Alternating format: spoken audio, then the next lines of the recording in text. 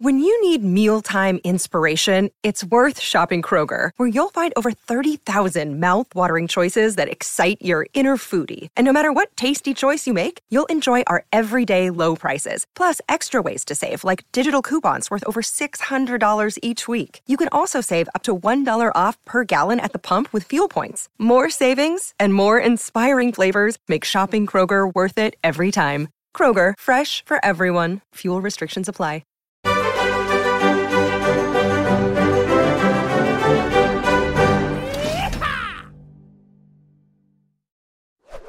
Hey y'all, it's Professor Cho. We have a very, very special episode of Putting on Airs for you. We are sans Trey today because Trey is, and he won't say this, but I will, he's working on a very, very cool thing. That's all I'm going to say. This is a very excused absence. That's all I will allude to. It's a very excused absence. But in his stead, I brought back Lady Kirby, who most of you airheads will remember from the Game of Thrones House of the Dragons episode. She is sitting in for me today, and she's actually taking the place of Professor Cho. She brought us a syllabus on the Gilded Age, not the television show, the actual period in American history. We not only talk about that, we also have a segment called Hot Goss with Lady Kirby, where she fills me in on a couple of new developments with the Kim Kardashian and Taylor Swift feud that I didn't even know was a thing. We also, up top, talk about some new Harry and Meghan news. So a very, very fancy, very, very putting on airs-esque, putting on airs episode, as it were.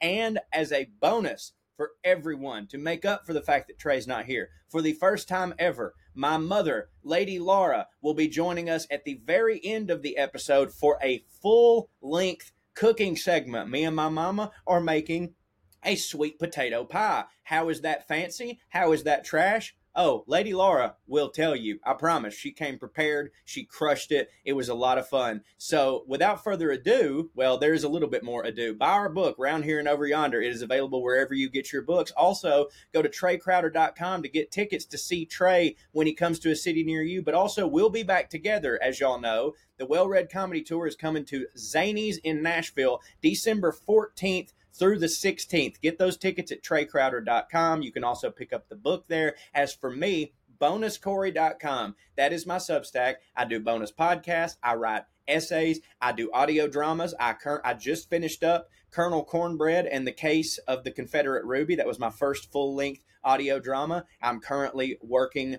on a new one. Also, if you were a member of BonusCorey.com, you would have gotten the cooking segment with my mother early and completely ad-free. BonusCorey.com. Now, actually, with no further ado, here is Putting on Airs with me and, frankly, someone who will end up taking my job because I know y'all like her more, Lady Kirby. Y'all enjoy. I love y'all very much. Talk to you later. Stay fancy. So did you see that Harry and Meghan are very upset with Family Guy? No, I did not. Yeah, so Family Guy, who, you know, like, makes fun of literally everybody, has said pretty horrible things that I will personally defend in the name of comedy because it was always going for the joke. But like, so they had this, they had this scene, this clip, and I'm not going to play it because we'll get taken down from YouTube. But it's Harry and Meghan, and they're sitting at a pool, and this like butler comes up, and he goes, Mr. Prince Harry, here's your $1 million from Netflix for doing God knows what. So that happens. And then he's like, no, thank you. Put it with the other ones. And then Meghan looks over at Harry and goes, oh my God, we have to do that. We have to do that sponsored brand ad for Del Taco. And Harry goes, I really wish I hadn't have walked away from all that ridiculous nonsense, which is funny. Yeah. Which is funny. And Harry and Meghan have called Family Guy, bitched about it, said it was a savage attack. A savage attack. These are Harry's actual words. This was a savage, a savage and an outrageous slur, which there's no slur in it. And I guess what he meant, like racial slur. I guess maybe slur's different in England. Yeah. Like, slur, like slurring him. Yeah. Yeah, because you're right. When I read that, I was like, wait, what slur? But yeah, so he's super, super pissed off about it. And says that, this is what he says, he feels like they're not being taken seriously enough by people and that they can't catch a break. First off, I would like to say, oh, poor Harry not being able to catch a break. Is that not very rich to hear? Yeah. And I want to get your thoughts on this because I'll be honest with you. I have long defended Harry and still will in a lot of regards because Harry has been very outspoken for mental health, which I think is great, especially from someone in his position. And I truly believe that, mental health does not discriminate, and his depression is equally as valid as my depression. Yes. Now, granted, he's had more resources than anybody, but when it gets into shit like this, I tend to go, all right, Harry, enough is enough. How do you feel about the whole situation? Well, I mean, Family Guy literally is like made fun of Jesus Christ. Yeah, right. That's what I'm saying. Like, but we're supposed to draw the line at Harry and Meghan. Yeah, and also like Harry's been in the public eye like long enough, in my opinion, to know that like the first rule about all this stuff is that like you're making it so much worse if you act like it bothers you. Well, yeah. Well, see, it always rubs me the wrong way. It's kind of like those celebrities that don't want to be photographed, but then they go to the notorious paparazzi hangouts. Yeah. I feel like that's how Harry and Meghan are. Yeah. Like they want to act like they don't want to be talked about and stuff, but then they put themselves purposely in situations that they're going to end up getting talked about, wrote about, made fun of. Not only that, but like now that they're not in the royal family, they kind of, in order for them to make money, because it's not like Harry's going to go weld. Yeah. You know what I mean? You know what I'm saying? Now she's an actress, but if I'm a studio, she's a liability. Probably because I guess there's security, all that. Yeah. And just like people not taking the work seriously, like I guess that on one hand you're like, oh, if we could get her and afford her, that'd be a great get because she's so popular. It'll bring a lot of eyes to this. But at the same time, like I feel like once you become the royal family, no one is going to be able to watch you play a character and separate the person from the character. I could be wrong, and maybe that's not fair. Yeah, I mean, Ronald Reagan didn't act after he was president. Yeah, I mean, Arnie Schwarzenegger did, but it's different. Like he is Arnold Schwarzenegger, but like I'm bringing this back around to a point. Like I don't know if I wrote something and Netflix was gonna put it out and I could cast it. I know it's a hell of a thing for me to say who's never gotten anything on air, but like I genuinely wouldn't want her in it because I'd be like, well, now that's the story. Like it's not going to have anything to do with my work, and all the other actors are going to play second fiddle, like you said, all the security. But back to my original point, which was like, she's not probably going to be doing a lot of high profile acting anymore. He's not going to go weld. They have to have people talking about them in order for them to generate money on their podcast. They want their cake. And yes. I mean, they left the royal family, and I understand their issues there. But the fact is regardless of the fact that he left the royal family, he was still born into that family. So, yeah, he needs security and stuff. Of course he does. Yeah. I mean, for his safety, he does. So if you're going to still need that and all of those things, you can't just ask for all the perks that the royal family gives without having the responsibility. Right. Like it seems like very much like he wants, like you said, all the good things that come with it, but he wants to be able to go, no, monarchies are bad and I'm not a part of this, but like, please give me, like I said, all the good stuff. So I don't know. Like I've never talked to you about Harry and Meghan. I'm sure, I don't know. Like how does mom feel? By the way, just so y'all know, later on in the episode, we got a doozy for you. Me and my mom are actually doing the first ever cooking segment on Putting on Airs. We're making a sweet potato pie. How is that fancy? How is that trash? Me and my mom will talk about it. Mom and me have like very different opinions on the royal family, but where we agree is that like we're entertained and fascinated by them. So like it really doesn't matter what our opinions are. So like I have to imagine that mom since day one has been like, oh, screw Harry for all this stuff because she loves the queen so much. Well, no, I mean, me and her are on the same side. Yeah. Yeah. No, I don't. And like when you talked about mental health, I feel that for them because, you know, mental illness does not discriminate. Of course not. You know, it goes, you know, it doesn't matter what race you are, socioeconomic background. It does not discriminate. I know that. And his mother, I think that he has suffered with mental illness a lot like his mom. Because, I mean, his mom obviously had mental health issues.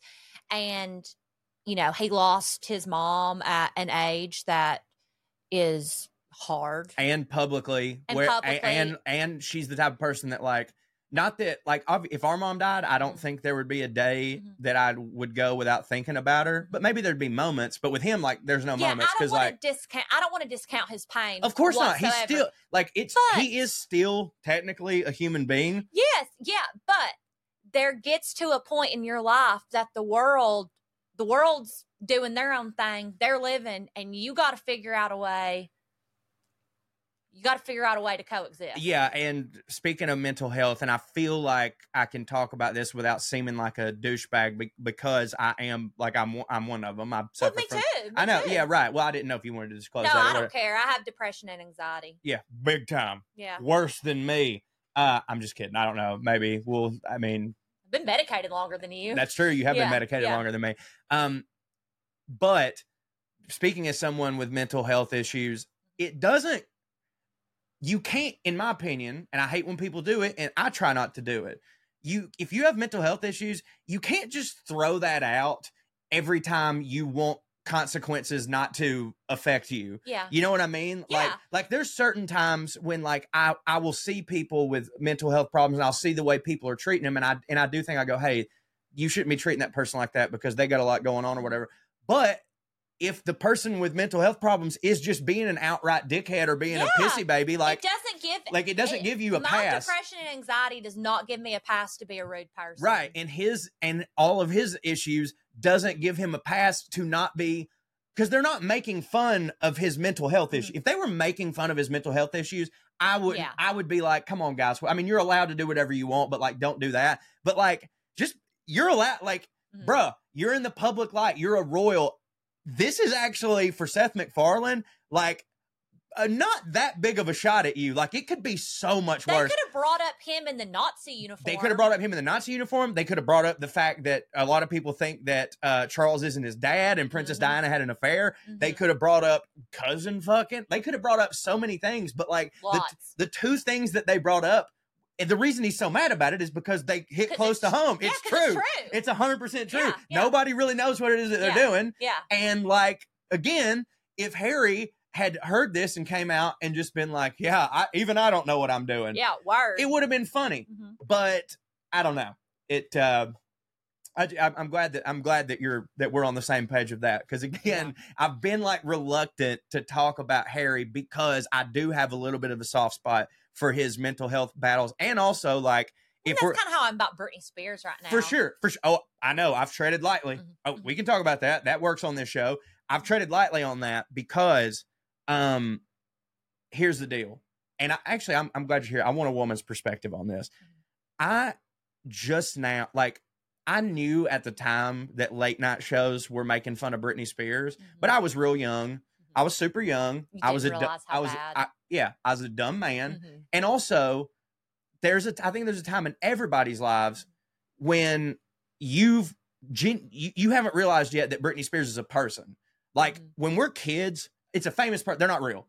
The president's not real. None of these people are real. And the late night talk show hosts, this is just how it goes. Like, they make fun of everybody, whatever. They were terrible. I watched something on Paris Hilton. I remember when Oprah, I'm more fine with that, but.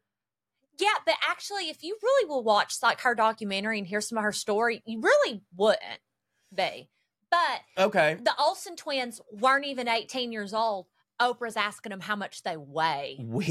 It's funny you say this. The way that we, as a society, because how we talk on the internet and think that, well, I say we, I don't. I swear to God, I don't. No, you're a genuine sweet soul. Well, I don't comment on the internet on people, on celebrities. Right. Like, people will just say these things like, oh, well, this is what you signed up for.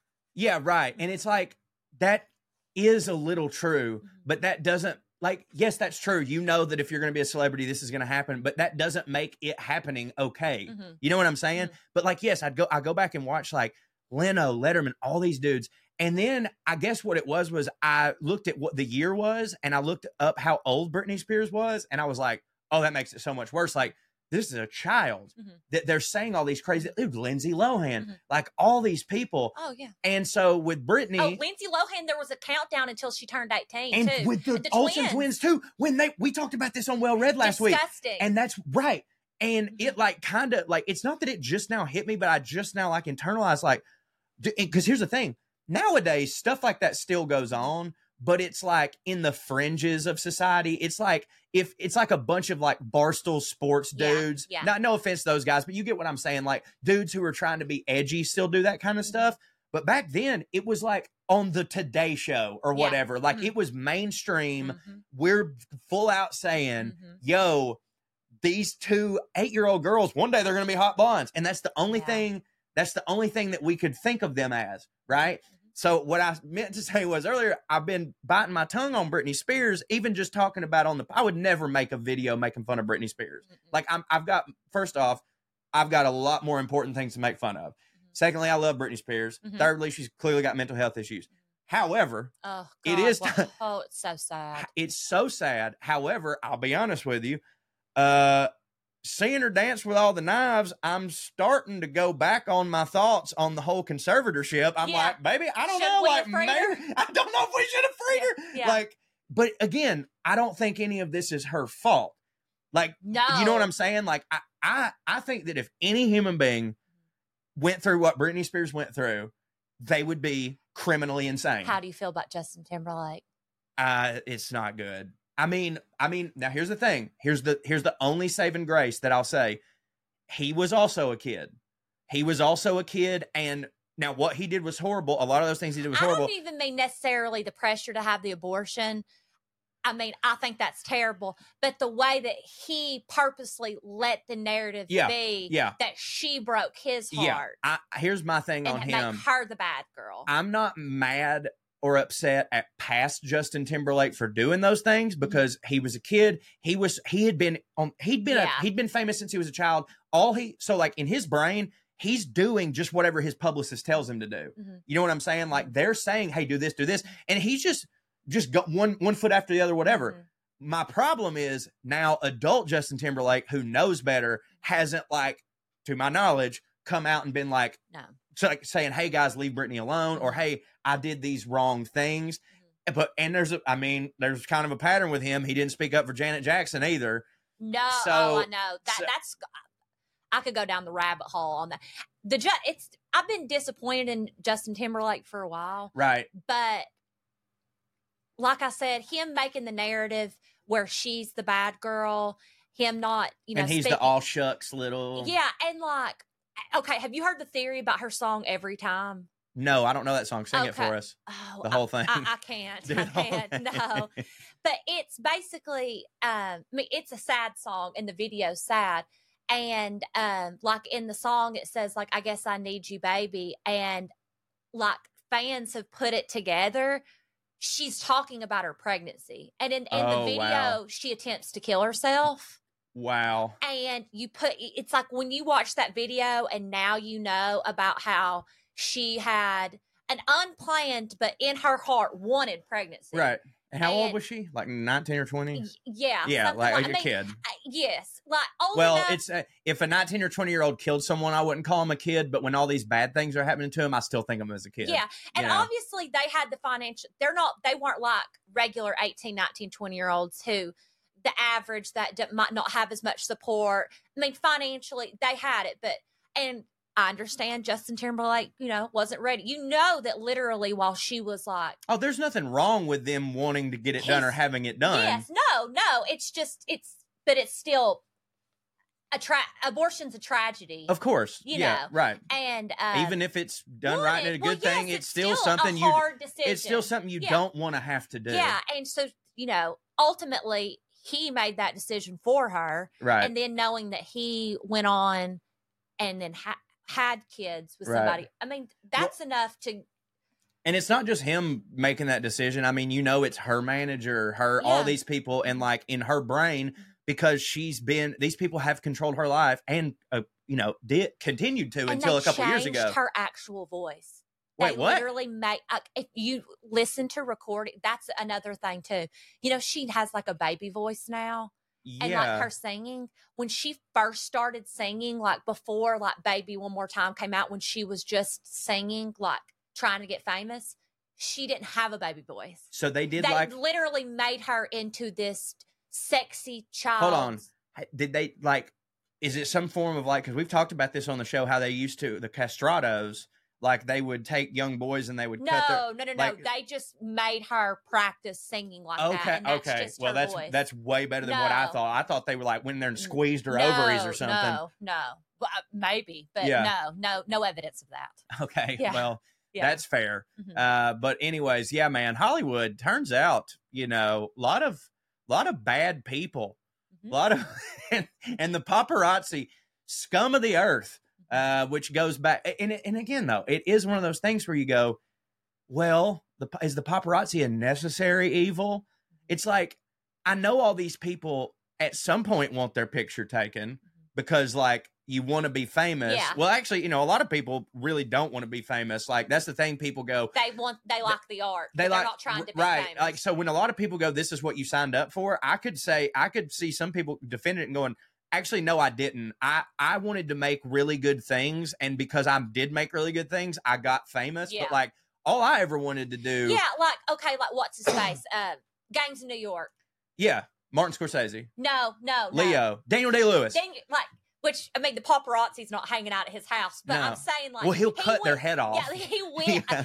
He is an artiste. Yeah, I guess you're right. Is he's kind of proof that you can go without it. It's just though you said, these people hang out at all these paparazzi hotspots. It's it must suck to be I can't go here, I can't go here, I can't go here. Yeah, but there's certain what's it called in L.A. Rodeo Drive. No, is it the Grove? That's Ole Miss, I think. Yeah, but there's something like that. Yeah, I believe you. In LA, that's a notorious. They just hang out there, so if you go there. It's basically like a Times Square, right. It makes sense that I wouldn't know where it is because I go to LA a lot, but no one ever asked me to go to the cool places. Yeah, I'm always just in the studio doing a podcast, and then they're just okay, all the cool people over here. Corey, go that way. I've never been to LA. This is just from my. You'd hate it. Yeah. Oh, I know I would. You'd if you went with me, you would like it because I'd just take you to Burbank and all the cool spots. But that whole culture of people wanting to go to LA for you know where they do the Walk of Fame or whatever. Mm-hmm. That is a filthy, horrible place. No offense to anybody who lives there, but you know it to be true. Around the Chinese Theater, it's just Gatlinburg, but real hot. Mm-hmm. It's the Gatlinburg for Hollywood, Yeah, I don't have any desire to go to California. Yeah, well, there's plenty of places in California you would love. I mean, LA. Yeah. Like I said, you would love Burbank if I took you around, but LA itself is it's very. Well, I don't like traffic, and it's not a walking city. Yeah, no. I'd like. No, if you walk there, people think you're poor. Yeah, if I'm going to a city, I want it to be a walking city. Mm-hmm. Chicago or New York. So you have no intention of becoming famous? So if you do well in this podcast and you get famous, you can honestly say, I didn't sign up for this?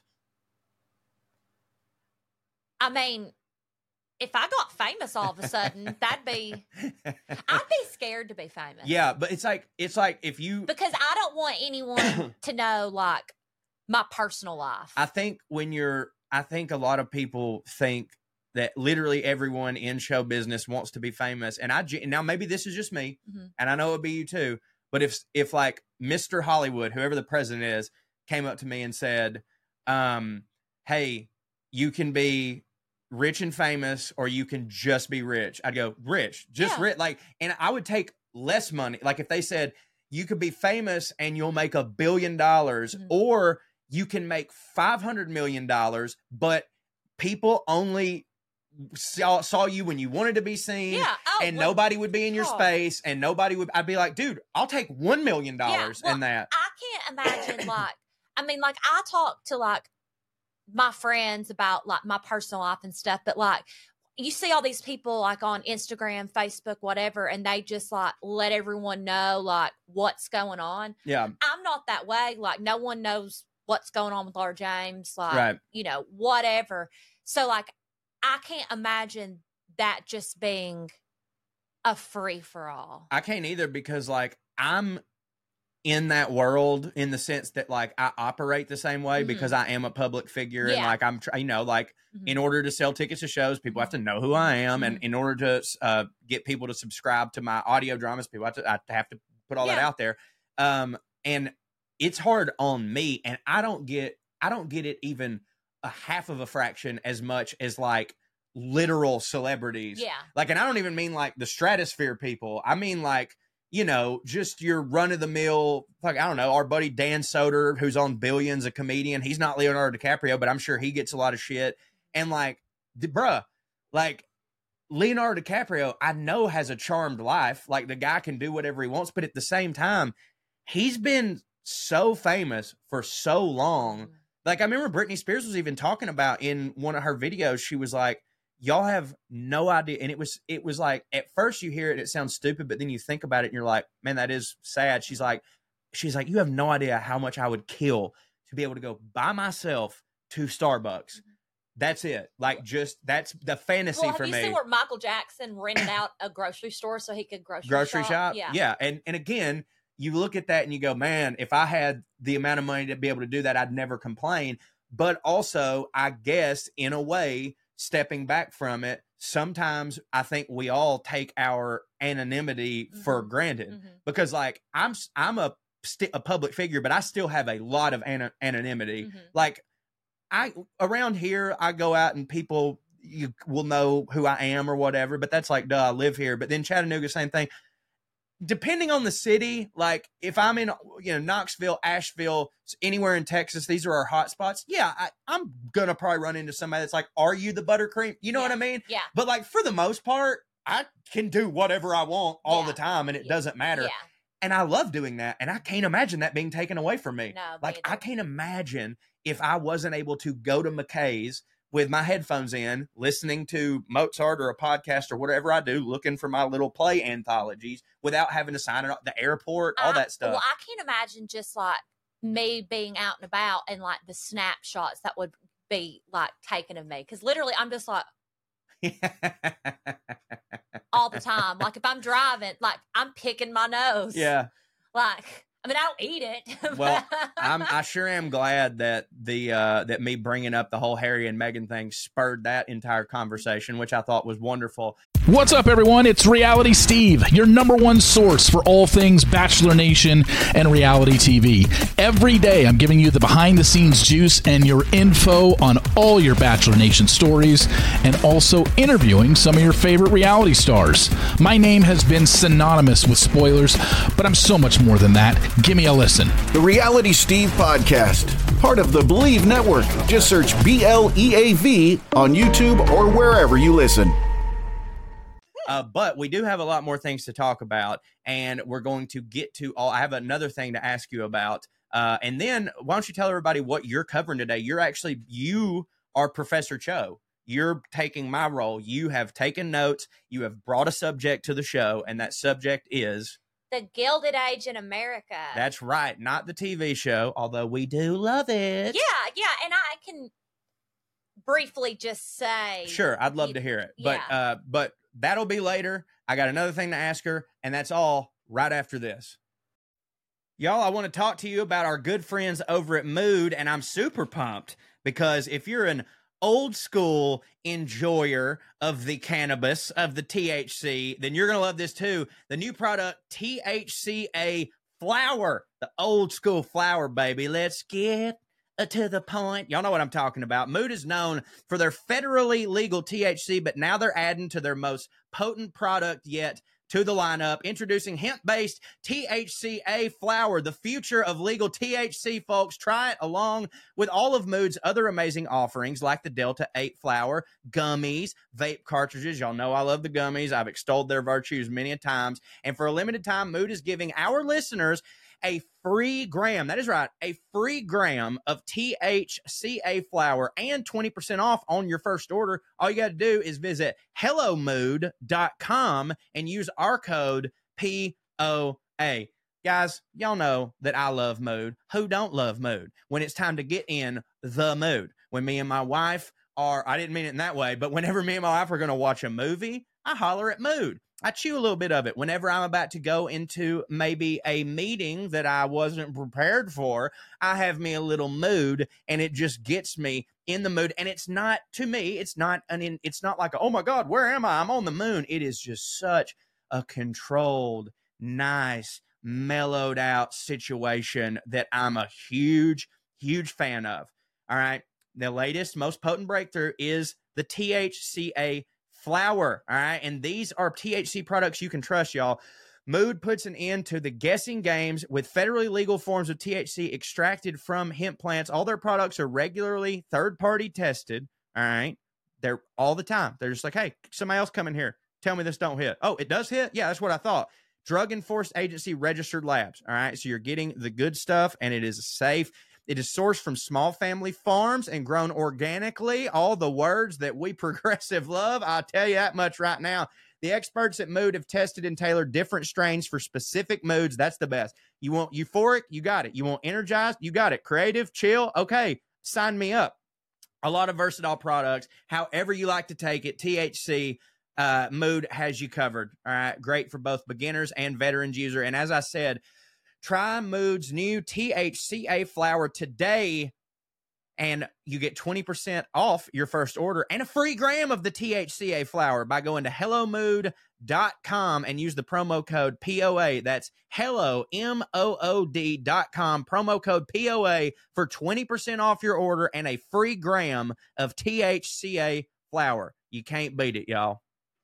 All right, we're back. While we were on break, you just started going off on Kim Kardashian, and I'd actually been wanting to ask you for a long time about like keeping up with the Kardashians, because I know that you're a fan of the show. I am. You are, right? And I would now that you've sort of gone off on her, I would like to just offer the microphone up to you to give your spiel on what you were just saying, and then if at any point in there or afterwards, you can explain to me why you like this garbage show. Now, hold on. Before I will say, I've made fun of you for it for years, but then I had the realization that I like wrestling, and it's not much different. So go ahead. Well, I actually haven't watched Keeping Up with the Kardashians in a few years, and I think one of the reasons why is because they're so accessible via social media that, like, what's the point?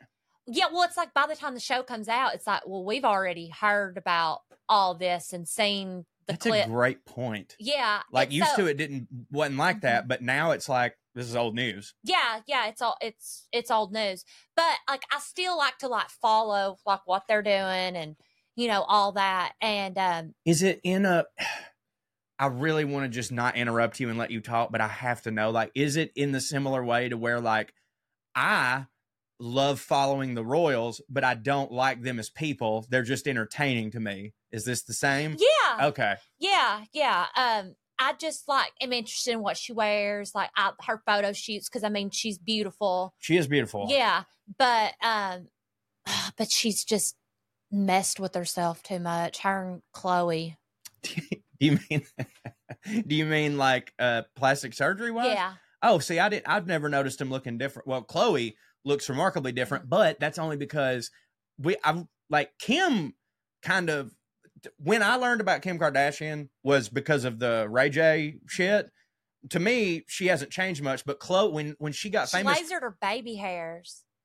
Okay, put a pin in that and go back to it. But when I was introduced to Chloe was like a little chubby kid. So like she's definitely changed. But hold on, what do you mean she's lasered her baby hairs? Well, it's been a while back, but like, since which I mean, I have them, but not like how like, black people or the little teeny fuzzes that come out. Middle Eastern people have, and since she's half Armenian, right? She had like how a lot of like, Iranian, Indian women have Middle Eastern women, they have the like baby hairs and stuff, and like they're cute, Right. And she lasered them off because she was trying to be more white, I guess, than Armenian at the time. Well, then when she started to like blackfish, basically, she started. What does that mean? Basically appropriate. Oh yeah. She literally started like pulling her hair out and trying to make baby hairs come back. Yeah, like kind of like how black girls have baby hairs. Like she was, when in reality she had them, she just lasered them off. So like at one point she was like, gross, I don't want these. I want to be like more mainstream beautiful. And then that became like cool. So she was like, let me have it back. Yeah. But it's like her body's rejecting it because it's like you shaved them off. Like you can't do this. If you look at her before she started doing all that, like you could look at her face and see that like she's not 100% white. Right. And like, and which was one of the things that made her beautiful. Of course. You know, and yeah, I don't think any of us now she appropriates black culture, but picks and chooses the things that she wants to be white about herself. Like, explain to me, because I don't I know of Kim Kardashian and I see her all the time, but I don't say I immediately turn away, but like, it doesn't pique my interest or whatever. So like, what do you mean? Like what types of black fishing, which is a term I've never heard. What all does she do? Well, I mean, obviously the injections in her butt. Okay. Oh, right. Hey, you know what's funny about that is like, forgive me if I'm wrong, but like when she first came on the scene, like I said, the Ray J thing, like she had a freaking huge butt. Like that was the thing that separated her. So like, why has she got to do more to it? Yeah. I know. I don't know. Because it looks like a pillow in her pants. Yeah. And I guess this is just my ignorance. Like I thought, like I didn't know she did anything to it. Like I've always just thought like, God damn, no, she's just blessed. No, it's gotten like insane. Well, you saw the picture of her years ago with the champagne glass. Yeah, but I just assumed that the picture itself was doctored up. Yeah, no. And yes, boy, I did see that. Yeah. And I was a huge fan. Yeah. And again, like, maybe this is me being stupid and certainly not like fetishizing or whatever, but like me and all the dudes who were into her, like, yeah, part of what made her really hot was that she wasn't just the average white girl. She was like Princess Jasmine. Exactly. That's like a great. Literally, Princess Jasmine. Like that's kind of who I'm like. Yeah, like she's in the red outfit. Yeah. So like, why and you know, to each their own or whatever. But I'm like, we don't want you to be white. We got enough white ladies. Yeah. You know what I mean? Yeah, she's. I don't know. I still like her. But why But what do you mean? What do you like about her? You're entertained by her. You like what she's about. I know. I like watching like the clips of like her and her sisters. Like, are they funny? Are they like fighting. Legit funny? Yeah. I mean, like things they do are like funny sibling things. Like, right. I enjoy that. How much of it seems fake to you though? Like a put on. Some of it does, but then some of other stuff, it's like you're like, you can't fake that stupid. Well, yeah. Well, some things it's like they're in a situation or a conversation that like transcends financial status. Like poor people have that same conversation. Celebrities, they're just like us. I did not think that you were going to be like Kim Kardashian just transcends. I just feel like there's things that like there's scenes with their family that are relatable. All right. There's so much crap. Then it's like immediately after that, they're like, let's go get on the private jet. And then it's like, okay, you're back to not relatable. I should have mentioned at the very beginning, this segment is called Hot Goss with Lady Kirby. I did. Now, by the way, not that I have to justify talking about the Kardashians on this show, because we have made it very clear that like they are very much a part of like the Venn diagram, because like they are considered fancy for America. Like they're royalty. Everything goes back to Kardashian. Literally, Robert Kardashian dated Priscilla Presley. Are you serious? Yes. Oh, I didn't know that, which makes sense. Like he was a hot dick lawyer and a beautiful man. Kim did not have to take it from behind from Ray J. Like, I know, like, it catapulted, but I'm just saying, like, if she would have just chilled for a second, and that was the beginning of the age of reality television, all they had to do is literally go to a network and pitch the fact that they're family friends with the Hiltons. Her dad was the OJ guy. Her dad was the OJ guy. Her dad dated, dated, Priscilla Presley. Bruce Jenner's my stepdad. Right. Who literally was married Right. to Elvis's ex-girlfriend. That really is so crazy. Like how much of pop culture is, like you said, goes back to them. So she really didn't have to do Ray J. Of course not. And I'm sure that, like, I know a lot of people probably think, like, she did that just to get famous. And it's like, I'm pretty sure she would have fucked somebody aside from Ray J. Well, it's just like getting married to Chris Humphries. Yeah, right. Because, by the way, that was also the first time I'd ever heard of Ray J. Yeah. Like, I heard of Ray J because... he was just Brady's brother. Yeah, okay. but I guess, like... when that happened and she became popular, it was like, well, now there's definitely going to be reality shows. But she definitely could have got it before then or whatever. But go back to what we were talking before break. There's some new, I don't know if I want to say it's new Kim Kardashian stuff, but like our worlds sort of like collided because you were like, hey, have you seen what the Barstool Sports guy said? He's a big Swiftie, which I think I knew that, but it goes back to the Kardashians. So would you please explain to me and to the viewers what all this is that's going on? Because I had no idea about any of this. Mm-hmm. Well, what's going on is, so David Portnoy. Portnoy, yeah. Dave Portnoy, he's a big Swiftie, which I love when guys are Swifties. Yeah. Because, like, I feel like Taylor Swift as a whole is, like, someone that, like, those girls that aren't like other girls. They like to hate on Taylor Swift and stuff.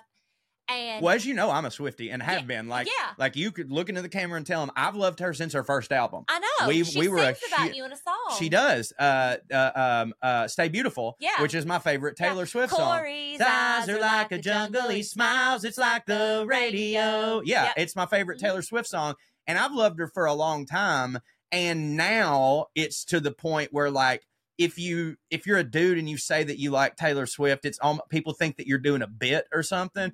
And listen, I'm not a quote unquote Swiftie because I don't worship anybody. Like, I'm not. Okay, go ahead. You got something. That just reminds me. I saw a Reddit post where, like, it's a thing, like you said, you like Taylor Swift, where, like, people have to feel the need to make fun of guys for liking stereotypically girl things. Yeah, for sure. Well, I saw this Reddit post where it was one of the, like, am I the asshole posts. Yeah. That's the best. That's the best thing. The guy was like, am I the asshole for doing this to my server? And so immediately when I saw that, I thought, okay, yes, for sure you are. Yeah. Like, people are terrible to servers. They deserve everything. Well, no, he was not the asshole. Or okay. I want to know if you think he's the asshole. Okay. So he was at a bar and he had his son with him. His son was like 14 or something, and they were watching a football game. Just is the kid out. Like at the bar? They were. Who knows? Yeah. Either way, it's fine. They were just like at a Chili's. Either way, it's fine. Yeah. Yeah.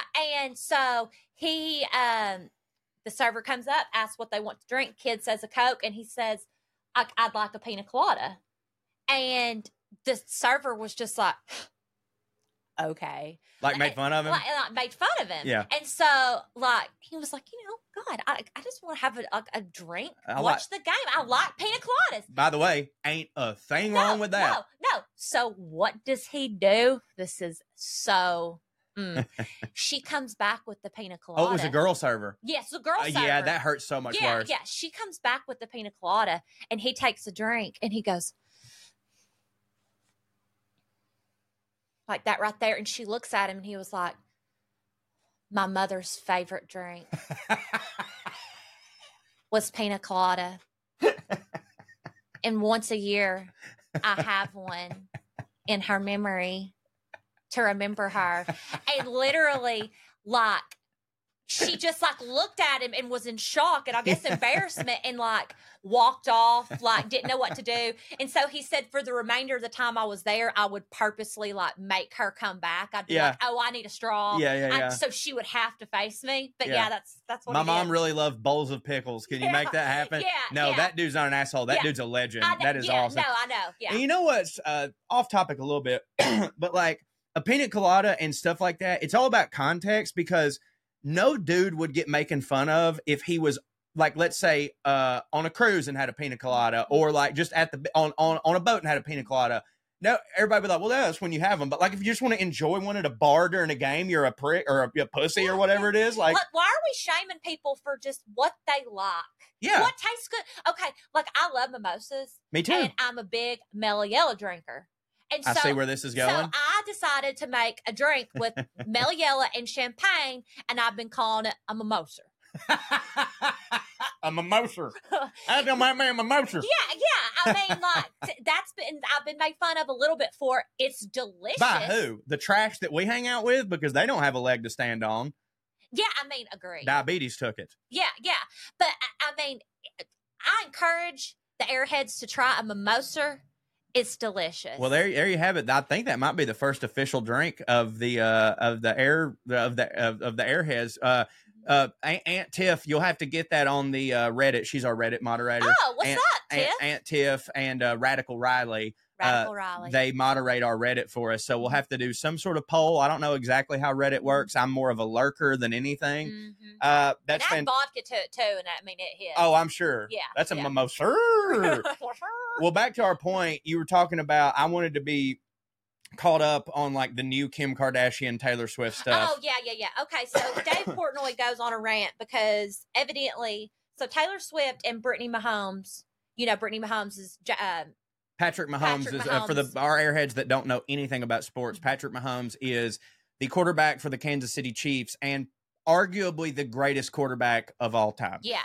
I don't want anybody coming at me for that. I'm not saying that he's replaced Tom Brady as far as like the GOAT of all GOATs for Super Bowl, but like in terms of athletically how we see this game played, I don't think there's ever been anyone as good as Patrick Mahomes. Yeah. I'm saying that. I'll get hate for it. Yeah. Well, and like, I kind of have like a soft spot for his wife because I'm pretty sure they were like high school sweethearts. Yeah. Oh, they were. Yeah. So in other words, he's like very stereotypical in that way of like an athlete, like where like he's been the same girl. I'm pretty sure he's a God-loving guy. She loved him when he was nobody. Like she's reaping the benefits. They're the American couple. Yes. Yeah. And so it's easy to like people like that when you know like they didn't just show up when they're loaded, you know. And he's great. Yeah. Like he seems real sweet. His brother don't hit. I don't know if you know anything about his brother. No. His with the sexual allegations. Oh, I didn't even know about that. He's just annoying on TikTok. Like he dances and stuff, and I don't like that. Yeah, no, he's been accused of I don't want to say it's not sexual battery, but like unwanted touching. Yeah, I don't know. He's also shitty to servers, which like tells you all you need to know about a person. If someone is shitty to servers, they can't. I've never heard anybody go, he's really shitty to servers, but otherwise he's a great person. No, he's probably not. Like there's no way. That is like such an indicator. I know. Like Lloyd's so strict about the server situation that I could be like, hey, I need a cup of ranch, and he'll be like, no, me too. And I'm like, well. I mean, they're not mad that I'm asking for that. Right. And also, I'm a good tip. I don't go out to eat that much. So when I go, I always tip. I tip at least 50%, like every time. But like Lloyd, literally, they could give him everything wrong, and he'd be like, maybe this is what God wanted me to have fish instead of steak today. Yeah, I saw this. And who am I to say anything? One of my favorite tweets I ever saw was like, or it was a reply to a tweet. Someone said, quiet dudes that are with mouthy gals. Yeah. Why do y'all do it? And he said, because I didn't order the mashed potatoes, but I ain't telling the server that. You know what I mean? Yeah, and but what was I going to say? I too am very strict on it, which is honestly why having Amber in my life is great, because she is a server. Like she does that. So like I'll let her take care of it, because I'm like, she's going to talk to them exactly the way that they should be talked to. Whereas like I'm overly gracious. Like to me, they can't make a mistake. And Amber's like, no, they fucked up. You can call them on it. Just do it like this. You know what I mean? I mean, and I'm not a server, so I mean, airheads that are servers, y'all answer this for me. Even if someone kind of has like weird requests and kind of might be a little needy, as long as they're friendly, nice to you, treat you with respect, and tip well, then it all evens out in the end. Yeah, I mean, that's what the tip's for. Like, I think if you're a type of person that you're needy and have like, you have to factor that into your 15% is not good enough. Yeah. Like 15% to me is like they did the job exactly right, but that's base level. Like 15% to me is the lowest you should ever give. Not like, because some people think it's the highest, but and if you're needy, I don't tip less than 15% ever. I know that. Yeah. I'm just saying, like, if you're someone who's needy and you know all this stuff about you, I kind of think you've got to go 40% or north of 40 every time. Like, I really do. I'll do that, but I do good. But you're not needy, is what I'm saying. Well, like, I do ask if the ranch is homemade. yeah, but if they say no, you don't tell them, like, well, bitch, get back there and make some. Yeah, you know what I mean? Yeah, I just want to know. Asking questions is totally fine. And Ken's is a wonderful substitute. I keep derailing you. The current Kim Kardashian Taylor Swift situation. Okay, so Brittany Mahomes, has become friends with Taylor Swift because Taylor Swift is dating Travis Kelce, who plays for the Chiefs. Yeah, tight end. Is he daddy? Yeah. And so they're friends. Well, Brittany Mahomes just and her family, like her husband and kids, just did an ad campaign for Skims, which is Kim Kardashian's company. What do they do? What does Skims do? Is it like a face mask? No, it's like pajamas, underwear. Oh, okay. Oh, do you have some? No, it's. Well, I know what I'm getting you for Christmas. I guess. No, they have dupes though. Like I could have a dupe. What's a dupe? Like a knockoff, a knockoff. A duplicate. Oh, a duplicate. Yeah, like dupe. It's not. Oh, I thought dupes was like a specific, because Amber, like, y'all, women's clothing is so foreign to me that, like, y'all have names for stuff that we don't. Like, Amber told me the other day, she goes, and please tell me if you know what she's talking about. She's like, I got to go to the mall. I was like, what are you getting? She goes, I need a new shacket. Yeah. What the fuck is that? It's just like a flannel coat that's thicker. So it's like a coat, but it's made like a button up. But what? Oh, so shirt, jacket. Shacket. Okay. All right. Shacket. I love that, actually. I'm going to steal that. Yeah, I've got a lot of shackets. Yes, you are a shacket boy. I'm a shacket boy. Yeah, I shacket all the time, buddy. Yeah, for sure. Okay. Skims. Yeah, so she did that for Skims. So, like, Dave Portnoy's like, WTF, what's going on? Brittany Mahomes was a model for Skims. Yes. Well, and, basically everyone with a pulse knows that Taylor Swift and Kim Kardashian have had their issues because... And see, I didn't. I knew that she had beef with Kanye. Well, but I wouldn't necessarily always... Like, I don't want Amber to have to take on all the bullshit that I've done. Well, but she didn't have a problem with Kim when that Kanye thing happened. Kim and Kanye weren't together when that happened. Right. But what happened was Kanye had a song where in the song he says something about Taylor Swift, and he says basically, I screwed her. I made that bitch famous. And in the song... What? Like he made her famous? Yes, like he made her famous. Granted, she wasn't the Taylor Swift now that she was then. Yeah, but he didn't catapult that. I mean, how can you make someone famous when they were winning an award and that's when you interrupted them? What's annoying about Kim taking his side is that her of all people, which first of all, Taylor Swift didn't sleep with Kanye. But she would never. But just the having that in a sentence together, Kim Kardashian should feel for someone that basically is being used as an example of how a woman can't get anywhere unless she sleeps with somebody. Right. Because that was the whole thing with Kim Kardashian is, oh, well, she's only famous because she slept with Ray J. So you think she'd have a little sympathy towards that. You would. But also the fact that, like, look, all respect to Kim Kardashian for making something of herself, even though she was already rich or whatever the fuck. But, like, Taylor Swift is also, like, undeniably a global icon who is, even if you don't like her songs, she writes every single one of them, like, mega talented individual. So, like, transcends again. She does transcend. She transcends all genres of music. She does. And, like, I'm not, listen. And Kanye does. Listen when I say this, because I don't mean, like, they're equal in terms of, like, talent or whatever. No.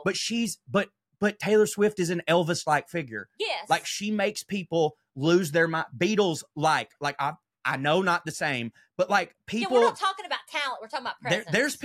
There's musicians who people are fans of, and then there's musicians who make people feel things and go literally psychotic crazy. Mm-hmm. Like, the whole Taylor Swift army or what, the Swifties, like, there's some mentally deranged people in there. That only happens if you're a big fucking deal. Yeah. Nobody's doing that for me. Yeah. You know what I mean? And please don't ever start.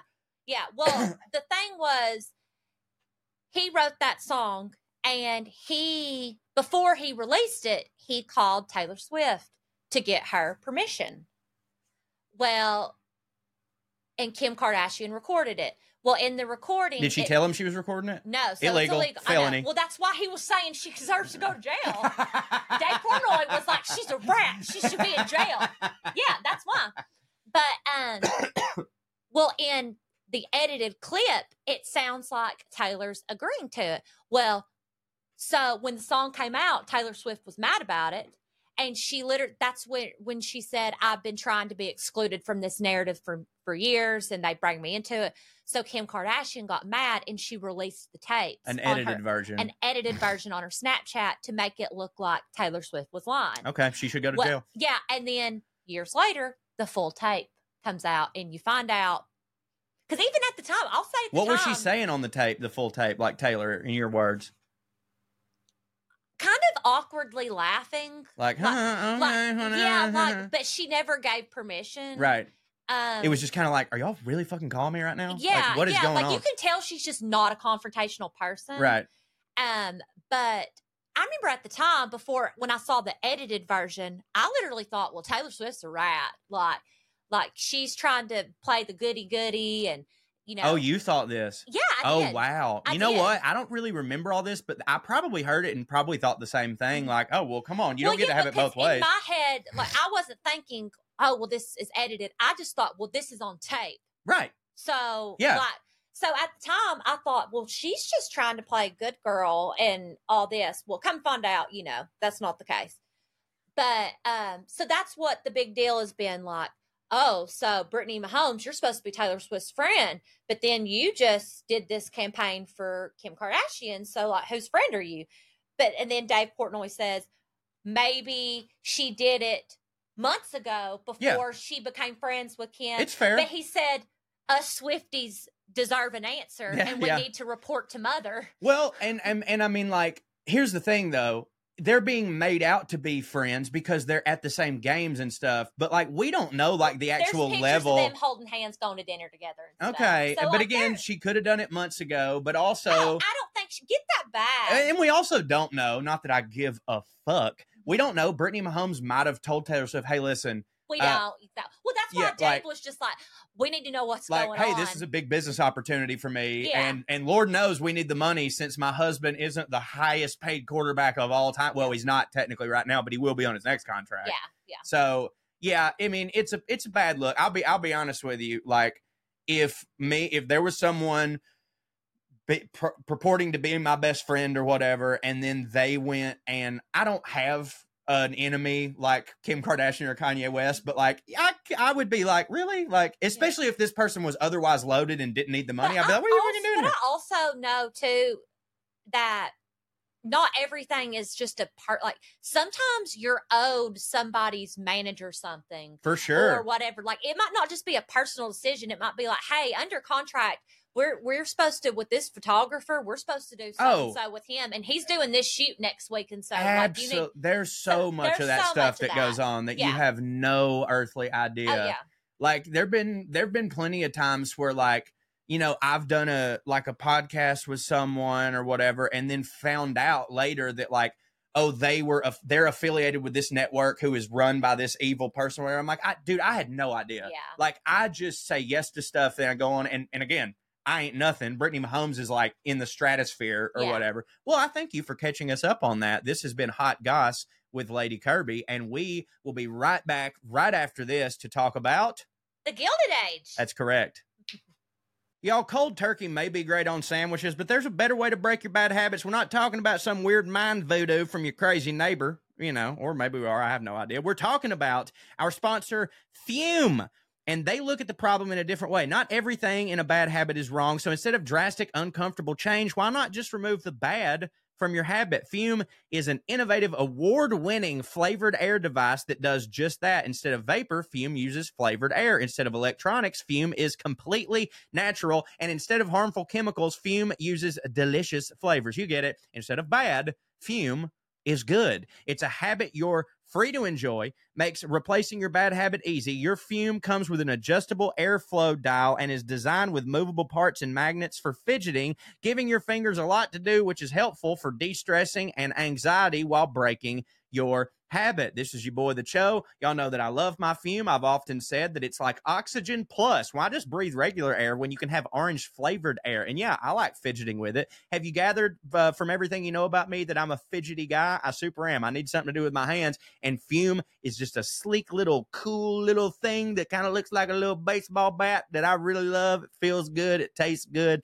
Smells good, all that stuff. Start your holidays off right with the good habit by going to tryfume.com/POA. That's TRYFUM.com/POA. You're going to get the journey pack and you're going to get 20% off until December 1st when you use the code POA.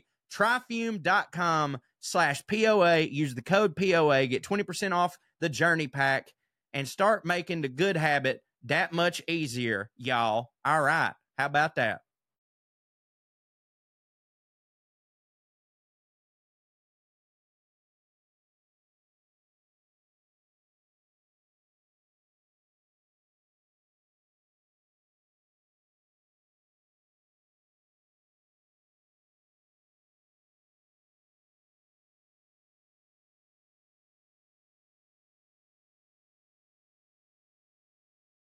All right, welcome back, Airheads. We are about to be regaled on the Gilded Age from our lovely lady Kirby. Now, you don't know this. You've been on this show several times, but you've never actually, like, officially sat in for me. We've never done you doing a Professor Cho thing. So I'm technically the Trey in this situation, and how Trey usually likes to start these things is by telling you/the audience everything he knows about the Gilded Age before you fill us in. Okay. So the Gilded Age, here's a couple things that I know about it. Obviously, it took place during the Industrial Revolution. And I want to say something right now. This is the last thing I say because I want you to give all the information, but I'm kind of hoping that you don't know this. Do you know who came up with the phrase, the Gilded Age? Mark Twain. Mark Twain. Yes, I learned that recently because I started reading his book, The Gilded Age. And in my brain, I was like, yeah, he wrote a book called The Gilded Age because he lived through the Gilded Age, but like that's why it was called the Gilded Age. It was a satire on the fact that like it looks all gold or whatever, but it's not really, because there's the disparity between the workers and the this is also where a lot of like really famous industrialists that we still know to this day, and of course their families, this is where they really got their mark. Like you said, the Gilded Age was during the Industrial Revolution, the years between the Civil War and the turn of the century. Mark Twain, his book, The Gilded Age, that's where the term came from. During this time, the Transcontinental Railroad became a thing. Yeah, and this was like this is what set it completely off. Yes, the Vanderbilt family was like one of the main things. That there was a bunch of robber barons. Is what like people like the Vanderbilts, the Rockefellers, Carnegie. Right, Andrew Carnegie. Yes, like they received government money basically to fund railroads, stuff like that. And so basically they got really rich off the taxpayers. Exactly. And when I say rich, like in modern day money, billionaires. Right. Oh, yeah. Like mega billionaires. And like, this is where like, we don't get too political on this show, but this is where I take a huge issue with the people of the world who like, they idolize the Vanderbilts and the Rockefellers and stuff. And they go, see, they didn't take any handouts. They made all their money. These people on welfare, blah, blah, blah. And it's like, they were kind of on welfare. Well, I will say one thing about the Vanderbilts though. I will say this, eyelash, make a wish. What did you wish for? I can't say. Oh, right. Usually whenever I do that to Amber, I always then kiss her afterwards as if she wished for that. And she's like, that's not what it was. No. One thing though about the Vanderbilt family, you had the Vanderbilt that started the railroad. George? Yeah, sorry. That's okay. There's literally like 75. Yeah, there's a ton of them. Yeah. I feel like when it comes to rich people back in the day, you can usually throw out a George and it'll probably be right. But the one that started the railroad, he's not, like, he was already rich because his either father or grandfather, he started like his own like ferry business. Yeah. And he he had nothing. Right. He had nothing, and like they were from New York, like old New York, like they've been here for centuries. He created the business from the ground up, so like the Vanderbilts were already rich, of course, because I mean, let's face it. You're not going to convince the government to give you a lot of money to do a thing if you're not rich. Like, no, like some dude that's just working in a factory can't just go to the government and go, "Hey, I got this idea." Yeah. So, and I'm not saying that like the grandfather was an honest businessman. I don't know. Who knows? But he didn't have anything. He didn't have anything, and then he ended up having. Yeah, which like that's the true interesting story of like that's the stuff that blows my mind because like with Elon Musk, it's like everybody goes, "Oh, he did Tesla and he did this." I'm like, right. His father was an emerald miner. I'm not saying it's easy to do those things. What I'm saying is that if you give a lot of people that I know billions of dollars, I think they could do some shit with it. Yeah, you know what I mean? Yeah. So sure. I want to know who in his family is the first one to do it. Yeah. That's who I want to know about. Yeah. Well, during that time, like there was the Vanderbilts, had the railroad. Obviously, the Vanderbilts, their family doesn't have the money that they had then. Because I mean, there's been a lot of people stepping on it and spending it. But like, I'm sure most people know Anderson Cooper's mom was a Vanderbilt. Yep. I believe also Timothy Oliphant is related to them in some way. I don't know who that is. Justified. Raylan Givens. Oh, really? Yeah. He's not a Vanderbilt, he's one of them type thing. And by the way, from what I hear, because my buddy Earl Brown is really good friends with him because they worked on Deadwood together. An absolute peach of a guy, and you'd never know it. Like apparently he's like just apparently he's just like the best, and you would never know that he came from ancient money. But yeah, I'm pretty sure he's one of them. We got the college Vanderbilt. One of the things that interests you when you're having a mimosa. I'm sure a lot of people know this. If not, you'll know this now. The Biltmore in Asheville, was from the Vanderbilt family. And I've been a few times. You've been a few times. I wrote about it in our new book, Round Here and Over Yonder, which is available right now wherever you get your books, also in audio format. Go on. Yeah, that was one thing that I thought was cool. The house is beautiful.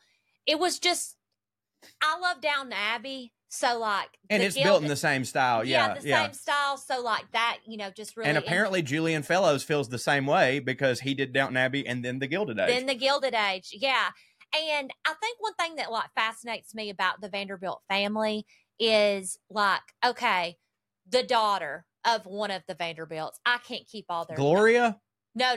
Well, that Gloria's Anderson's mom. Okay, but I was just throwing names out. There was a girl named Consuelo Vanderbilt. Okay. Yeah, her name was Consuelo. But white girl named Consuelo or okay. Mm-hmm. Hey. Yeah.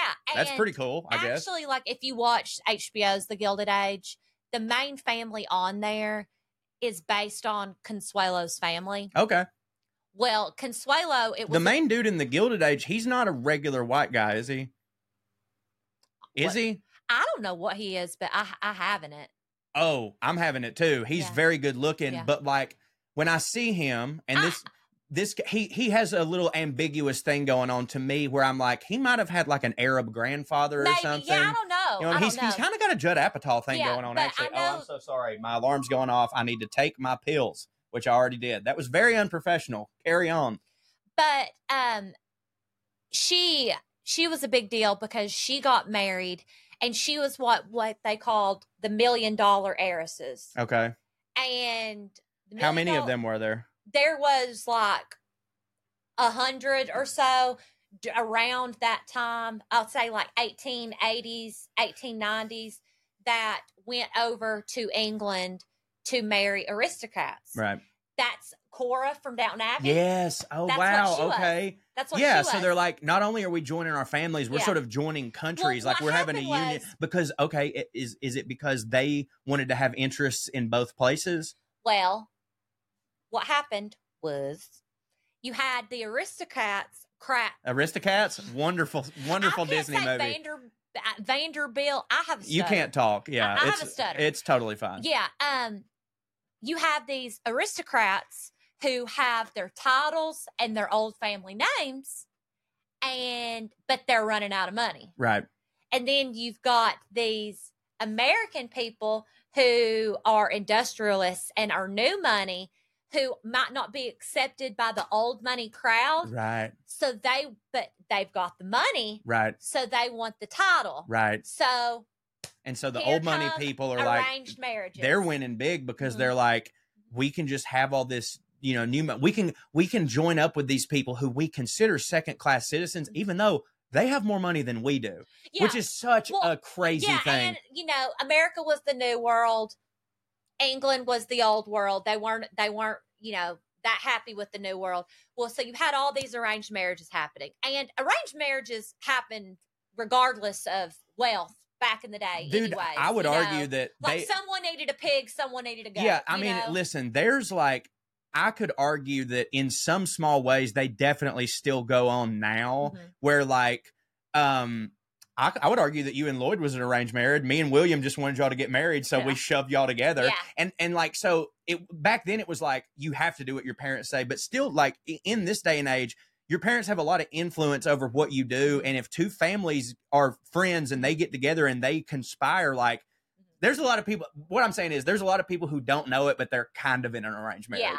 Well, she had an arranged marriage with the Duke of Marlborough. Okay. Oh, the cigarette guy? It was spelled different. Oh, so not the cigarette guy. Yeah. How do you hold on? How's Marlborough spelled? I got to know, because is it spelled more phonetically? Because Marlborough, how we say it is really like Marlborough, but we say Marlborough. Duke, it's Marlboro cigarettes, but with UGH at the end. So it's like the British way of saying it. Yeah. Marlboro. Marlboro. Yeah. So she marries him, and reportedly, it was the big society wedding of the year. Let me look up what year they got married. Yeah, go ahead. It's interesting because, we still do that. There's still marriage announcements in the New York Times and stuff, but back then, that was a huge deal. Yeah. And it would have been the party of the century. Oh, for sure. So it was the social highlight of the season. She got married, let's see. Well, they separated in 1906. I'm not saying what year they got. Okay, 1895 they got married. So basically, and separated in 1906. Yes. That's a big deal for back then. At the end of the Gilded Age, this happened.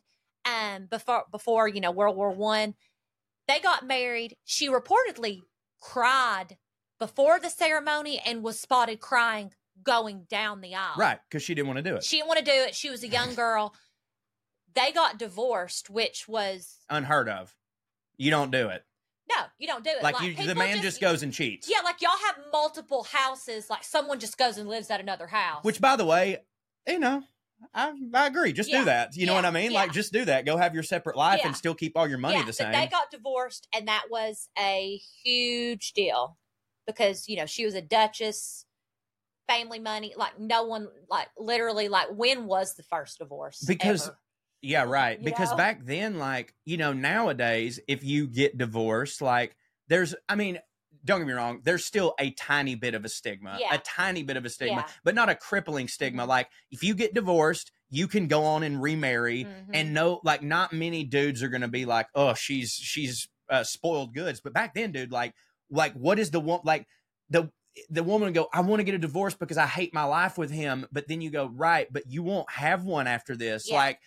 Because a woman didn't have a lot of autonomy back then. No. It's not like she was going to be able to go to work, go to do any of these things. So you were kind of getting a divorce back then was a really badass, bold move of saying, I don't give a shit if my life sucks after this. At least it'll suck without that motherfucker. Yeah.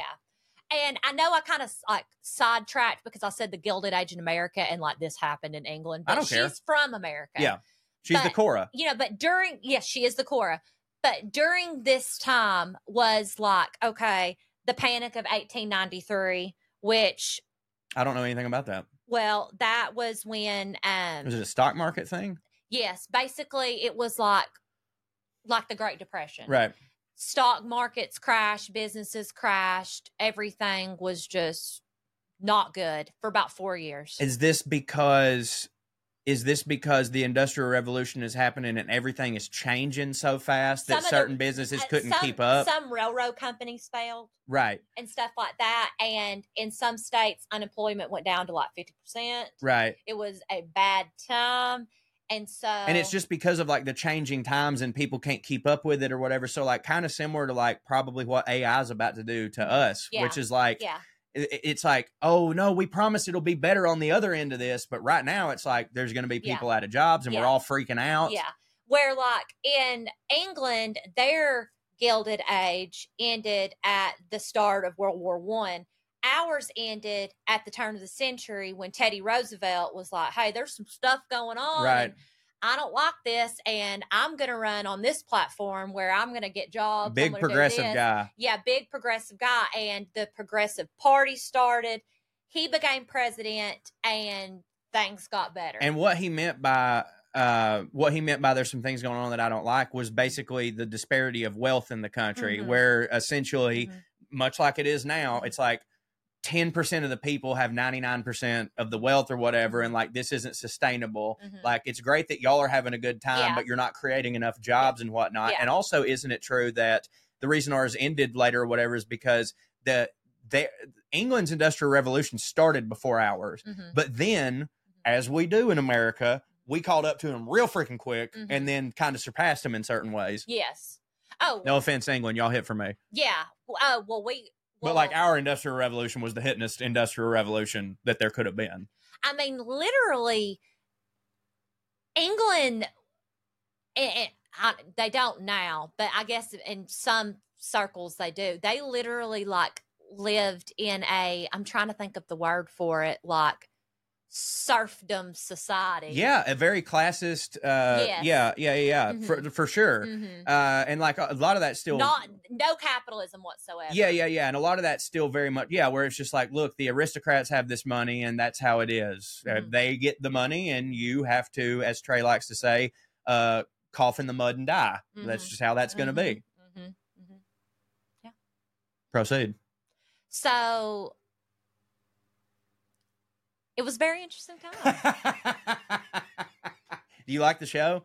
I love the show. Yeah. It's not Downton Abbey. No, it's not, but I love the show. I love the George who plays like the main character. He's the railroad guy, the one that is, kind of inspired by the Vanderbilt family. Love the show. I think that the girl that plays his wife is really good. And then you've got what's her face that plays Mrs. Van Ryn, from Sex and the City. Oh, no. Oh, well, her sister's from Sex and the City, but I mean, yeah. What's her face? Oh, my God. The lesbian icon. She's not a lesbian, but she's a huge gay icon. Christine Baranski. Yeah. Christine Baranski, who is my queen. I didn't know she was a gay icon. Huge gay icon. What makes you that? I don't know. I think, dude, these gays, God love them. They just latch on. She was probably in a lot of theater and musical stuff. Like, is she involved in like a lot of gay rights stuff? You know what? Well, probably 100%. I'd love to be a lesbian icon. I'm pretty sure she was in the movie The Birdcage. I don't know what that is. Oh my God. I don't know why I just went very stereotypically Nathan Lane and gay with that. Because you're trying to become an icon. Right. But it's a Nathan Lane, Robin Williams. They play a gay couple their son is getting married to a girl who her father is a conservative senator and their family is coming to visit. And so the son is like, y'all can't be together. He can't see gay people. So he has to make Robin Williams act straight or whatever. Oh, and I need to see that. Great. Yeah. And it's a wonderful commentary on that situation, but it is strictly, there is that messaging underneath it, but it's strictly hilarious. Like, it does not sacrifice anything for the humor. Oh. It is Robin Williams at some of his best. It is Nathan Lane at maybe his absolute best. And by the way, Nathan Lane is in the Gilded Age. Is he? Yeah. He wasn't in the first season, was he? Yes, he plays Mr. McAllister. You're right. You know what? By the way, was the Gilded Age McAllister. This is a real guy. He basically was the Gilded Age's Truman Capote. Right. Truman Capote is Mr. McAllister. Yeah, I have to. He came up with the phrase New York's 400. That's which right. Means the people that were invited to the parties. Yeah. Miss Vanderbilt's ballroom could fit 400 400 people. So you get knocked off the list or you get added to the list. So you're either one of which 400 is like, oh my God. But like, I mean, think how big New York is. Yeah. Yeah, I have to admit that I stopped watching the Gilded Age season 1, episode 5, just because Amber wasn't watching it with me and I have forgotten to go back and catch up. So that's why I forgot about Nathan Lane. I do love the show. I do love Julian Fellows, but I got some catching up to do. Aside from railroads and stuff, what were some of the main, like, the big deals going on in the Industrial Revolution in your research? Like, what else were the Vanderbilts and stuff into, aside from the ferry game? Well, obviously, beautiful homes, like I said, the Biltmore, the Breakers. What's the Breakers? Oh, it's a famous mansion. Is it Rhode Island? Okay, I don't know about this. No, not Rhode Island. And it's on the level of the Biltmore? Because, like, I was taught to believe that there's nothing on the level of the Biltmore. The Breakers is not Rhode Island. It's in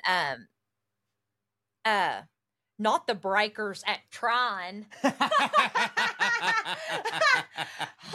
those of you who don't know, Trine is one of our neighboring cities that we are huge rivals with. Evidently, they have an apartment complex called the Breakers. And no offense to anybody listening to this from Trine, but your whole city stinks, and you know it, literally, because there's sucks to suck. There's a sewer plant there. No, the Breakers is in Newport, Rhode Island, and it's a mansion. Okay. Yeah, and it was called a cottage. Okay. All these rich people back then had cottages in Newport. And that's like their smaller house? Yes, that was like the Hamptons. Yeah. That was their all of those houses, no one on earth could ever afford that, and that was just they're kind of like they're mostly all museums now. Right. But that's one thing I guess I love about the Gilded Age is literally just the opulence. Yes. Yeah. Yeah, like that George's house or whatever in the Gilded Age, like when they're, I remember in the first season, like he's having it all designed and stuff. He's bringing all these people in, and some of the old money are like, oh, this is gaudy or whatever. And I'm looking at it, I'm like, this is gaudy because this is amazing. Like his use of like turquoise and stuff like that, and literally gold leafed things. And like, again, this opulence that should not be, that money should be spent on education, all that, whatever. It's still beautiful. It's still great. And that's why, I mean, I love, like, dude, the Biltmore is, I do go there all the time because number one, they just don't make shit like that anymore. No, they don't. It's amazing. It's amazing to see. And also when you just look at how much marble is in it and you go, my God, they built a service road just for this place. Speaking of the Biltmore, so like, I actually did this like a while back. Like, like I like to go down my rabbit holes. Yeah, you do love rabbit holes. Yeah. So one day I was just like looking up things about the Biltmore, and I was like looking at pictures of some of the servants' clothes and just looking at all that stuff. And then I thought, well, who owns the Biltmore now? And I saw that it was the Cecil family. And I was like, Cecil family? Well, a Vanderbilt at some point married a Cecil. It was you're right. The female Vanderbilt married a Cecil. And so I'm like, okay, well, like, wonder like I want to know who the modern age Cecils are. Yeah, right. And so I got on Facebook and I just typed in Cecil, Asheville, North Carolina. Right. And I just found people that look like me and you that are the Cecils. Really? From Asheville. And like, there's one, like where one obviously got married there. And it's like, these are people that look just like me and you that. They've got ungodly amounts of money. Ungodly amounts of money. Because that's it was just so cool. Like I went down like a complete rabbit hole of these people that like, I mean, we've got the Chattanooga, like we've got rich families in Chattanooga and stuff. Yeah, and you've got the Crystal family, the Davenports, yeah, the Probascos. The Probascos. That sounds like a wonderful sauce. I didn't know about these people. Sure, bank people. Okay, sure. Yeah, the Ludmans. Yeah, Ludmans. Stuff like that. That's Coca-Cola, right? Think so, yeah, because Davenport's Crystals. Davenport's right? Crystal, Ludman. Or is it opposite? No, Davenport's definitely Crystal. I know, and I can't say. I used to do some work for the Davenports when I was in the flower business, and some wild cats. Yeah, that's all I'll say. Some wild cats. Yeah, for sure. Anyways, but it's interesting you say that because like you look at them now and you're like, I wouldn't have known or whatever because that is the sign of the times. Like rich people, like the way that we all dress now, back then you knew when someone was rich, like 100%, because like they're wearing the coat with the gold buttons and stuff like that, and everything's fitted, and they've got their, their leggings or whatever. Because like this vest, I think I got it on Amazon for like $25. Right. But like, But Kim Kardashian would wear exactly what you're wearing. Yeah, like, but also Lululemon has this, I guess, for like 100 and something. Right. Right. The styles now, because there's so many, as you called it earlier, dupes. There's so many dupes, like there's not really unless you literally gold plate. Unless you literally have gold film on your shirt and it says Louis Vuitton. Mm-hmm. But here's the thing though. Rich people don't do that no more. Like rich people wear what I'm wearing, like a plain black shirt with no logos. Well, so yeah, like, they didn't have polyester to make like a cheaper version of something. Exactly. Yeah. So like nowadays, the only way really to tell if someone is rich is like, I've got a pretty good eye for it. Like in terms of when I see someone in a suit, I can tell if it's tailored or not, but like, unless they're standing in front of a Lamborghini, they blend in with society. Whereas the Vanderbilts with their top hats and monocles and canes and shit, you're like, oh, wow, that's a rich guy. Yeah. But like, yeah, like when you first said that about the Cecil, they look like you and me. I was like, how? But like, duh, of course they do. Like everyone I know with money also looks like me. I mean, if you go up to like, let's say like not Home Goods, Whole Foods, only the poor folk, I guess, we're at Home Goods. If you go up to like Whole Foods, like in North Chattanooga, you can like see let's say a woman in her like 50s, and she can literally look homeless, ragged, whatever. And then it's like you can slightly spot maybe like one little thing, and it's like, wait, is she homeless or is she actually just completely bougie. Loaded? Yeah, because, okay, and I'll say this because... like holes in her clothes. So the clothes that I'm currently wearing were given to me because of sponsorships through podcasts or whatever. Well, no, I bought these sweatpants. That was me. I am a size medium and a size 4-6 in jeans. Cinder stuff. But I bought these sweatpants, but I got them. It was because I got a special deal at the Nike store for 50% off because I hit for those people. But my point is, I'm wearing, you can see me right now, sweatpants and a t-shirt. Yeah. Okay. Yeah. This t-shirt is an $80 t-shirt, and these were $100 sweatpants. My point being, again, I did not spend my money on these. But if you wanted, if I wanted to, of course I could. But my point is that wealth doesn't look now like what wealth used to look like. Wealth now is there's like new money and old money. There's new money and old money, and it's like ain't no money. It's like because that people always say that all the time. They're like, oh yeah, no, rich. If you see like all these rappers or all these young kids, they're wearing the Louis Vuitton stuff. They're like, no, rich people don't do that because they save their money and they invest. And they go, look, see, he's wearing Elon Musk. He's wearing a plain black shirt and these jeans. I'm like, that shirt, I promise you, even though it's just a t-shirt, was $500. Yeah. And more power to him, whatever. Those jeans were $800. Like, that's the point. They do spend that same amount of money. That doesn't show, but like it's the quality. Like, and by the way, this t-shirt is awesome. It rules. I've had it for 5 years. You know why? Because it's well made. Well, yeah. It's well made. Whereas my Hanes one that looks the same has deteriorated. That's not my point. I think it's dumb to spend a lot of money on something is if it's trendy. If it's trendy or it's... But like a black t-shirt will be forever. I've literally had it for 5 years. Yeah. But that was my whole point is that like how people look, you can't tell just by how people look anymore. Whereas used to 100% you could tell by how people look. And that was really the gilded part of the Gilded Age, like to gild, like not all that glitters is gold. Not all that glitters is gold. There you go. Let's end there. That was wonderful, Professor Lady Kirby. Well done filling in for me. Tell everybody where they can find you on the socials. I'm kidding. She doesn't do that. Well, you've got an Instagram. People can follow you. I do. At Kirby Askew. I can't remember if I'm private or not, but. Well, if you are, they can request you. Yeah, you can request. And if you look legit, I'll accept. Yeah, I have pictures of Laura James on there. Oh, so. I understand that. You know what you need to do is you need to start a Finsta. Like you need to start an Instagram yeah. that's just for you to like. You could post because you love history so much. I know. You should start a history account or whatever, and then because like I'm weird. Like I remember when we first started the. Know what you should do? You should just take over the Putting on Airs Instagram. It's what you should do. I should do that. Just do that and just post stuff all the time. You ain't even got to ask me. Yeah, no. When we first started doing the Little House of the Dragon. Yeah, which by the way, we will be coming back for season 2 whenever the show does. Well, yeah, whenever it comes back. I had like. So like I didn't check I would get on Instagram, but like I just like ignored my notifications. Yeah. And like one day I was like, why do I have like 100 requests? And like I just kept and I'm like, oh. You got the Corey rub. Yeah. Got the Putting on Airs rub. Yeah. Trey Crowder that rub. Was it. That was we've it. all had it. Mm-hmm. Well, I would say that this is the end of the show, but it's not. You are in for a real treat. This last segment for you, me and my mother, Lady Laura, decided to do a little cooking for y'all. So if you're watching this on YouTube, you're about to get a literal full episode of a cooking show. If you're just listening audio wise, I personally think that it still tracks.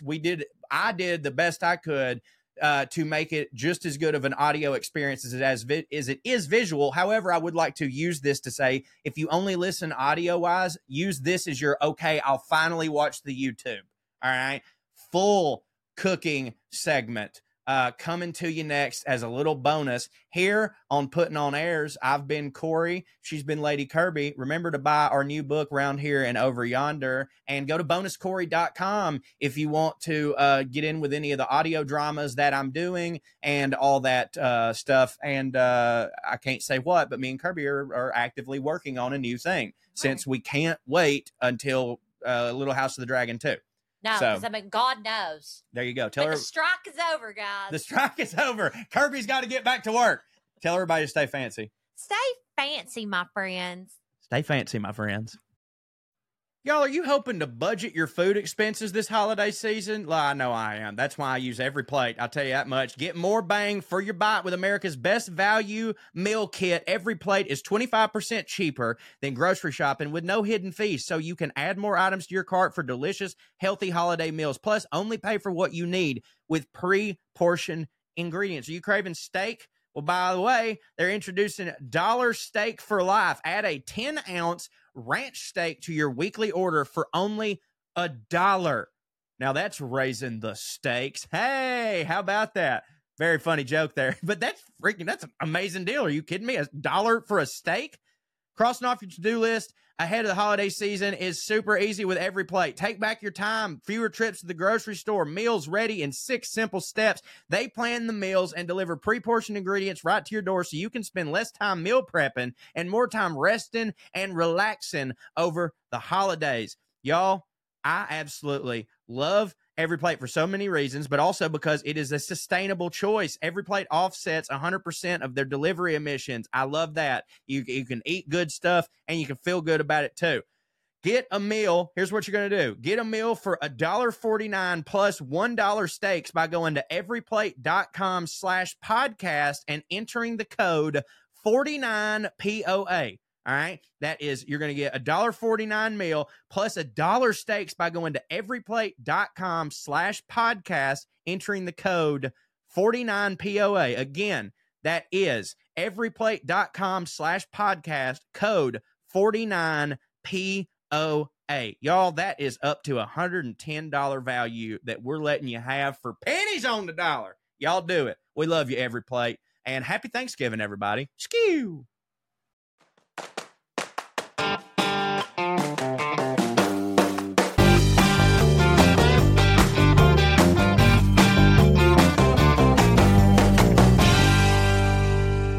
Airheads, as you've noticed earlier, we have a special episode of Putting on Airs this week. We are sans Trey, but that does not mean we are sans fun. Oh, no, no, no. And I thought what we would do today is our very first Putting on Airs cooking segment. How about it? But I can't do that alone because I have to have the woman who not only sort of introduced me to Anglophilism, I suppose it would be, taught me to love the finer things in life, also responsible for my crippling anxiety. It is my mother, Lady Laura Forster, everyone. Mom, how are you?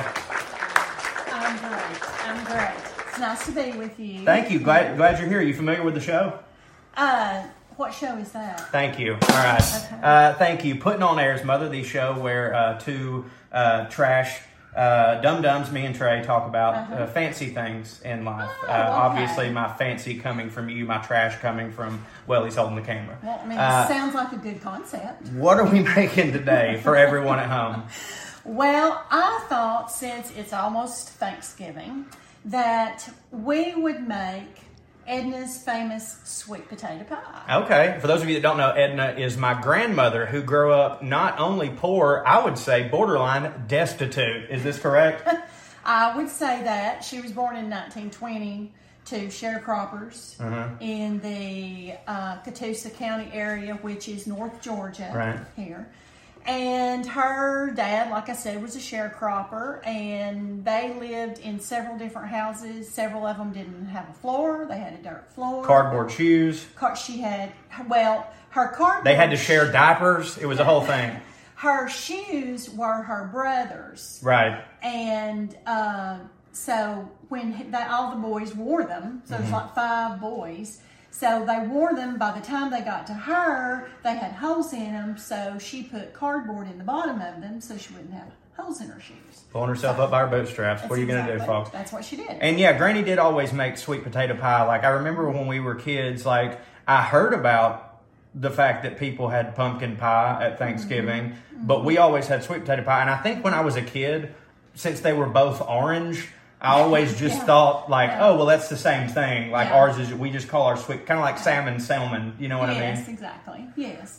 Well, I'm assuming, in any reading I've done with our area, because we are in the Appalachia area, salmon, Appalachia, tomato. Well, yes, and you can say it right like me, or you can say it the other way. But, pumpkins were not that prevalent, especially for the poorer people, and they didn't grow those en masse and whatnot, but they did sweet potatoes. What's the only, you only have pumpkins once a year. Like, you don't, like, pumpkin was something you only have at Thanksgiving, so, like, I guess these people are not going out of their way to, like, have it's like a vanity vegetable. Well, that's true, because I don't think it's really... Because what else do you eat it in? I don't think it's indigenous, really, actually, even to North America. I don't know if that's a fact, but let me tell you something. If you're just pulling that straight out of your butt, welcome to the show. Okay. You fit in perfectly. That's what we do here. Well, I do think that's right, but, I mean, if I'm wrong... Sorry. They'll let you know in the comments and in the airmail. PuttingOnAirs@gmail.com. Thank you all so much. Well, another thing, too, about sweet potatoes. These are easier to keep when you don't have refrigeration. Sure. Like, you could keep these in the cool of the ground, or maybe you've got a cellar. You could dig a hole back and put them in where they're keeping cool. But now a pumpkin is going to rot quicker than this. Of course. Than that. So, it's a little longer lasting vegetable, too. But growing up, I always had sweet potatoes. We did have a jack-o'-lantern or two, but we... Well, I was told y'all had no money. No, this was after we grew up. Yeah, right, okay. But I mean, she bought a jack-o'-lantern or two. I mean, but we didn't really do Halloween very much. And because of Satan? Yes. Right, yeah. Well, I'm just going to tell you a little bit about Edna too. Also, our holidays. Did I mention that's my granny, my great grandmother? I started to. A lot of people may not know. If you're familiar with me and my book or whatever, you know that's my Granny Bain. Yeah. This is my Granny Bain. My mother's mother passed away when she was 96 years old. Absolute best woman in the world, and again had to share a toilet with all her brothers for a long time. Well, probably just shared a hole. Yeah, actually, but not the toilet. But holidays at our house were not huge. First of all, it was just me and her and Harvey. And so, for the most part... Harvey is my grandfather who was old even when I was born. I believe he was 103 years old. Methuselah, we called him. He was born in 1907. She was born in 1920. So, they're like a 13-and-a-half-year difference in them. But, anyway, she did not... Obviously, they did not have big Christmases and celebrate a lot, they didn't have anything. If Right. Mother got an orange and a piece of peppermint candy, Yeah. she thought she I was remember when we were kids, doing well. she would do that sometimes. She would get Yes. the brown paper bag. It would have, not pecans, the bigger ones. Walnuts. It would have walnuts. It would have orange. It would have peppermint. It would have an apple. Yes. And then there was like some just loose stuff that I don't really remember. Yeah, just a bunch of poverty candy, just kind of loosely thrown. Well, that's probably the way it was with her, so that's the way she did. And when she got those bags, then she was very excited about getting that bag. So She would then blow the bag up, and that's what she used as a pillow when she was a child. shut up. Okay. So you're going a little too far. All right, go back to the sweet potato. Right, back to the sweet potatoes. Anyway, her sweet potato pie, it was just the best. And I guess you kind of start taking it for granted until you start tasting pumpkin pies and different things like that. I think they're far superior to For a sure. pumpkin pie. Agreed. I think a sweet potato has more flavor. And I'll go ahead and let you know that... You poop better. It's got more fiber. Well, it does. And it's very nutrient dense. Right. Ooh. And the fact that, I don't know, like I said, it's just easier to keep. It was easier to find. And I'm going to say, I would say... I'm going to say, she got Italian there. I'm going to say, mamma mia, the sweet potato. Well, I'm going to say that these are, I would say, a lot more economical than what a pumpkin was. I mean, it'd at the have to time, be. Or whatnot. But... Easier to steal, that's for sure. Well, yes, you could put them in your sack, you know, and we call them sacks. The dusty old jacket they all wore back then. Yes. And I do a couple of things different. And Kirby told me not to do anything different, but I had to, because I believe if she was alive now, she would be doing it this way. Yes, that generation of women, very susceptible to change. I remember that being the Well, thing all most I about can them. say is if I told her it was better, That's true. I think she would have believed me. Okay, well, what is it? Explain to We me. need to start off with 2 cups of cooked sweet potatoes. Okay. Now, traditionally people boil potatoes for this kind of thing, even for their sweet potato casseroles and stuff. Well, I like to roast them. I too roast them. Okay. It's much better. And Also, I like to they're- eat the skins. Well, okay, you can That's do where that. all the nutrients are. I'm sure. I mean, I know you're correct on that, but I do it because the boiled potatoes seem to be wetter. Right. Like there's a lot of water that Yeah. gets into it, and so It probably loses a lot of that starch out into the water too, and like is going to affect the, I guess, consistency of your pie. Again, I'm making all of this up, but it makes sense to me. that's fine. You can make it up. That's okay. You know what? A lot of cooking is making things up. Agreed. Okay, and especially in her day, I'm sure they didn't go by many recipes. I've just cut the skin here, and I'm just going to dig out here 2 cups of cooked potato. Now Now, be honest with me here. Yes. You're only doing it in the cups because we're doing this for people and you want them to have the recipe. Because Yeah. otherwise you would just eyeball it, I would correct? eyeball it. Okay, because I I've would. never seen you use a cup in my life. I've never used a cup in my life. But I understand for these purposes, the people need to know. Well, you also, over the years, the more you do this, you kind of get a feel of what a cup Of course. what a cup is. All right. Now, also for you people who are upset about the dark spots, just don't say anything about them. They're good. They just got a little warmer. Probably a little bit more sugar in that I just area. always assumed it was sugar. I'm Which is assuming fine. it's sugar, but now, you know, a lot of people are funny about stuff Well, like that. you know, that's and all. that's A banana, okay. the dark spot on banana, that's all. It's more sugar. You know what I found? Anytime I see dark spots on my banana, I eat the banana with my eyes closed. And I do. I eat it with my eyes closed, and I can never tell. Most people go to the doctor. Thank you, Dad. Yes. Well, let me just tell you, this is the way we're doing this. And I just wanted to put the disclaimer out for the, spots on it. I mean, by the time you get it in there, and now that I have a little peeling there. Oh, I'll eat it. Okay, you go right ahead. All right. Ain't nothing wrong with that. I'm going to get... It is sweeter. I'm telling you, that's like caramelized sugar in there. Yes. Well, I'm just going to tell you something. Baked potatoes, they really don't. I mean, they really don't need anything. They don't need a lot of help, but they're going to get a lot of help in this recipe. But well, that's true. If you were to just put that in a pie, it would be good. I would like it. Oh, yeah. Well, we're taking 2 cups of cooked sweet potatoes, and we put this in our mixing bowl. And then I get to lick that later. Oh, sure, if you want to. That's fine with me. Don't watch me. It's embarrassing. 1 cup of brown sugar. I really wanted everybody to see how perfect that thing of brown sugar was. Well, you can't put it back on. No, it's fine. But did you have a mold that you put that in? Well, no. I put it in a cup. Duh. A measuring cup. But most of the time, and maybe people saw it when I put it right before I put it in there, but most of the time when you cook with brown sugar, most recipes will say packed. Right. Okay. Because if it's loose, you're getting a lot more. Well, if it's packed, you're getting more. Oh, yeah. If it's loose, you're getting air less. in between and whatnot. How old were you when you found out that brown sugar was just sugar with molasses in it? Also, hello, take your pills, Corey.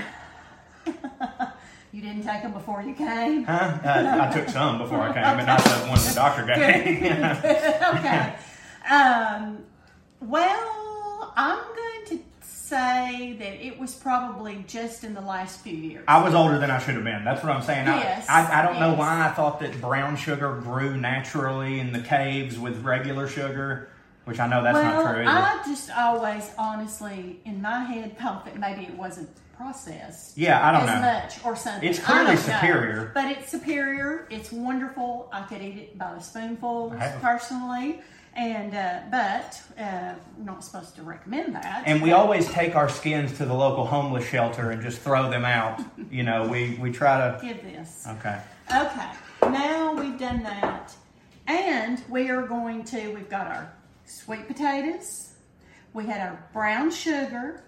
We're going to take 1/4 teaspoon of salt, and I've used kosher salt. Of course. I just don't use the regular iodized anymore because it tastes like a tin can. I know. And I know that it's fine to have. Oh, no. And I know you're supposed to have iodine. Well, this has that in there. Of course, sure. But no, kosher salt or give me death. Or sea salt. Yes. Whatever. But I just want to let you know. It doesn't need to be blessed by a rabbi for me. No, I just need it to be thick. It does not, but I mean, this is pretty economical. Sure. And so, 1/4 cup of the salt. Also, I have taken, this is, the recipe calls for 1/2 cup of evaporated milk. Mm-hmm. I also, this is where I strayed, I use heavy cream. Yeah. And evaporated milk is Eagle brand, right? No. Right. That's condensed milk. Okay. Evaporated milk, I think, is more on the level of almost a half and half. Oh, yeah. Go full heavy cream. And I'm not exactly sure about that, but now I will say, growing up, Mother always used the evaporated milk. She used evaporated milk for everything. For everything. Yeah. For everything. But I like heavy cream. Mm-hmm. I like it. And I usually, even with milk, I substitute it. Oh, yeah. In my Campbell's soups, it's usually heavy cream. Yes, I do that. And by the way, my cholesterol, sky high. Well, it's going to be even higher That's today. Okay. It's Thanksgiving. This is 1/2 cup of heavy cream. And as they say in the cooking world, I've heard, she just had on here, I use vanilla. Mm-hmm. A lot of her recipes, I know that I'm bad about doing this too. I'll write down a recipe and I know what I mean. Right. And then I don't explain it or right. anything. But this recipe had called for ginger and... Ginger? Yeah. Okay. Some, like a teaspoon of ginger, some nutmeg, and some cinnamon. Now, that's the usual spices that do go in a pumpkin pie. Mother did not like nutmeg. That. Yeah. She just didn't like, I guess, that combination of all three, because she would use nutmeg and some stuff. Boy, she'd be in trouble today because that's what they spice everything with in November. Yeah, everything. And I'm not a big fan For myself. the record, I love nutmeg in, like, I put it on my ice cream. I also like it in my pastas and stuff. But when it comes to sweet potato pie, I genuinely want it just to taste like sweet potatoes. That's with it. the sugar with in it with and whatever. Sweeter potatoes. That's what I want. Well, she just says vanilla, and I always say vanilla. On television they'll say measure that with your heart, which we should have started. I should have told them, but it's okay. Yeah. But what my mother wanted to say was, while you're getting all of this ready, you can take your pie crust and go ahead and par bake it in the oven. Par baking is where you get something a little bit done. And in this instance, what really helps with a pie, because I know it's the same thing with quiche, it helps the end product to be less gummy, right? If you just put all your stuff in there, this portion right here, the bottom of the pie, it's not going to be able to cook as much, and it's going to have that gummy texture. But if you par bake it, it's going to be just as crispy as the rest of your pie. Am I correct? that's correct. What's up? What is up? Bring it up high. If only I knew as much about like the Roman Empire when I'm talking about it on this show. Well, I'm just going to tell you, to me, right now, this pie and eating and sustenance is more important than I the agree. Roman Empire. So, yes, you can call it par bake. A lot of people call it, Flash bake? Yeah, something like that. I Par forget. bake's the right way. Yeah, but anyway, put the fork to them so that if you don't, a lot of people don't know this, but if you don't fork it, then your pie crust, when it goes in there, is going to bubble up. It sure will. will. I've learned from experience. It may bubble up a little bit now, but we're not going to get tore up about it. But anyway, we're going to put it in a preheated oven at 400. And we're going to set the timer for about 10 minutes. And if you don't have one on your stove, I'm sure you have one on your phone. That's right. So just do that. So we have our ingredients in. That is pre-baking over here in the oven on 400, which is what your pie is going to be set on to. Okay. Now, there's also going to be a lot of people, by the way, not a lot of people, but a couple people that are like, oh, really? Store-bought pie crust? Do you have anything you'd like to say to those people? Oh, well, yeah, but I'm not going to say it. Right. Okay. We understand, and if you want to do that, that's fine. But when you're cooking on Thanksgiving, a lot of times you don't have time for that. Well, I'm going to tell you, Mother could make the greatest pie crust of anything.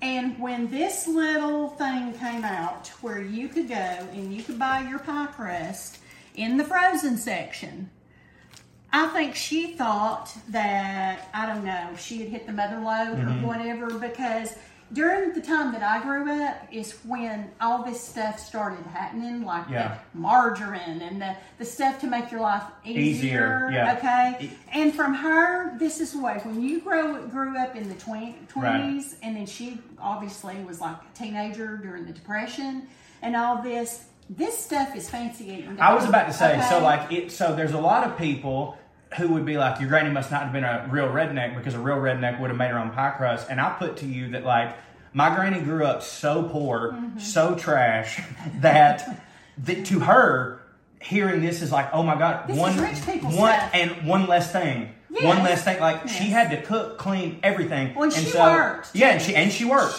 She was a working housewife. Yes, she was. And so to her, that was like, that was high on the hog. Like, that's caviar to her.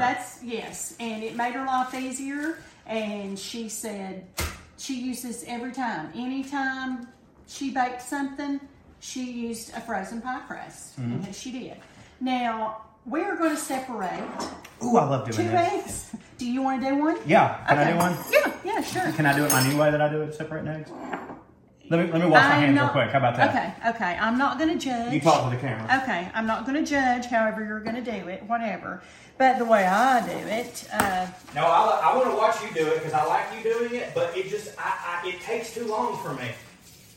Well, I don't understand why it takes too long. But I also get... There's a towel over here. I get eggs, I get shells and stuff in it. Okay. Well, I don't know, do it. I like the way you do it. I know that it's the superior way. Well, don't break a lot. Okay, that might be... I can't help it. I don't have good dexterity. I'm a born China shop. Okay. Well, you've said all this, and now you've put me on the spot here. You kind of screwed up there. No, I didn't. Oh, okay. You got it. No. As long as I don't get any yellow in there, then I'm fine. So I just separated it by doing this, and you're letting the whites flow out. There's a yellow. Now, King Daddy, let's see yours. Okay. Here's how I do it. Yeah. I don't know what you're going to do. There you go. It works. And there you go. And put it in there. There you go. I mean, come on. I mean, granted, I have to wash my hands again, and you don't, but...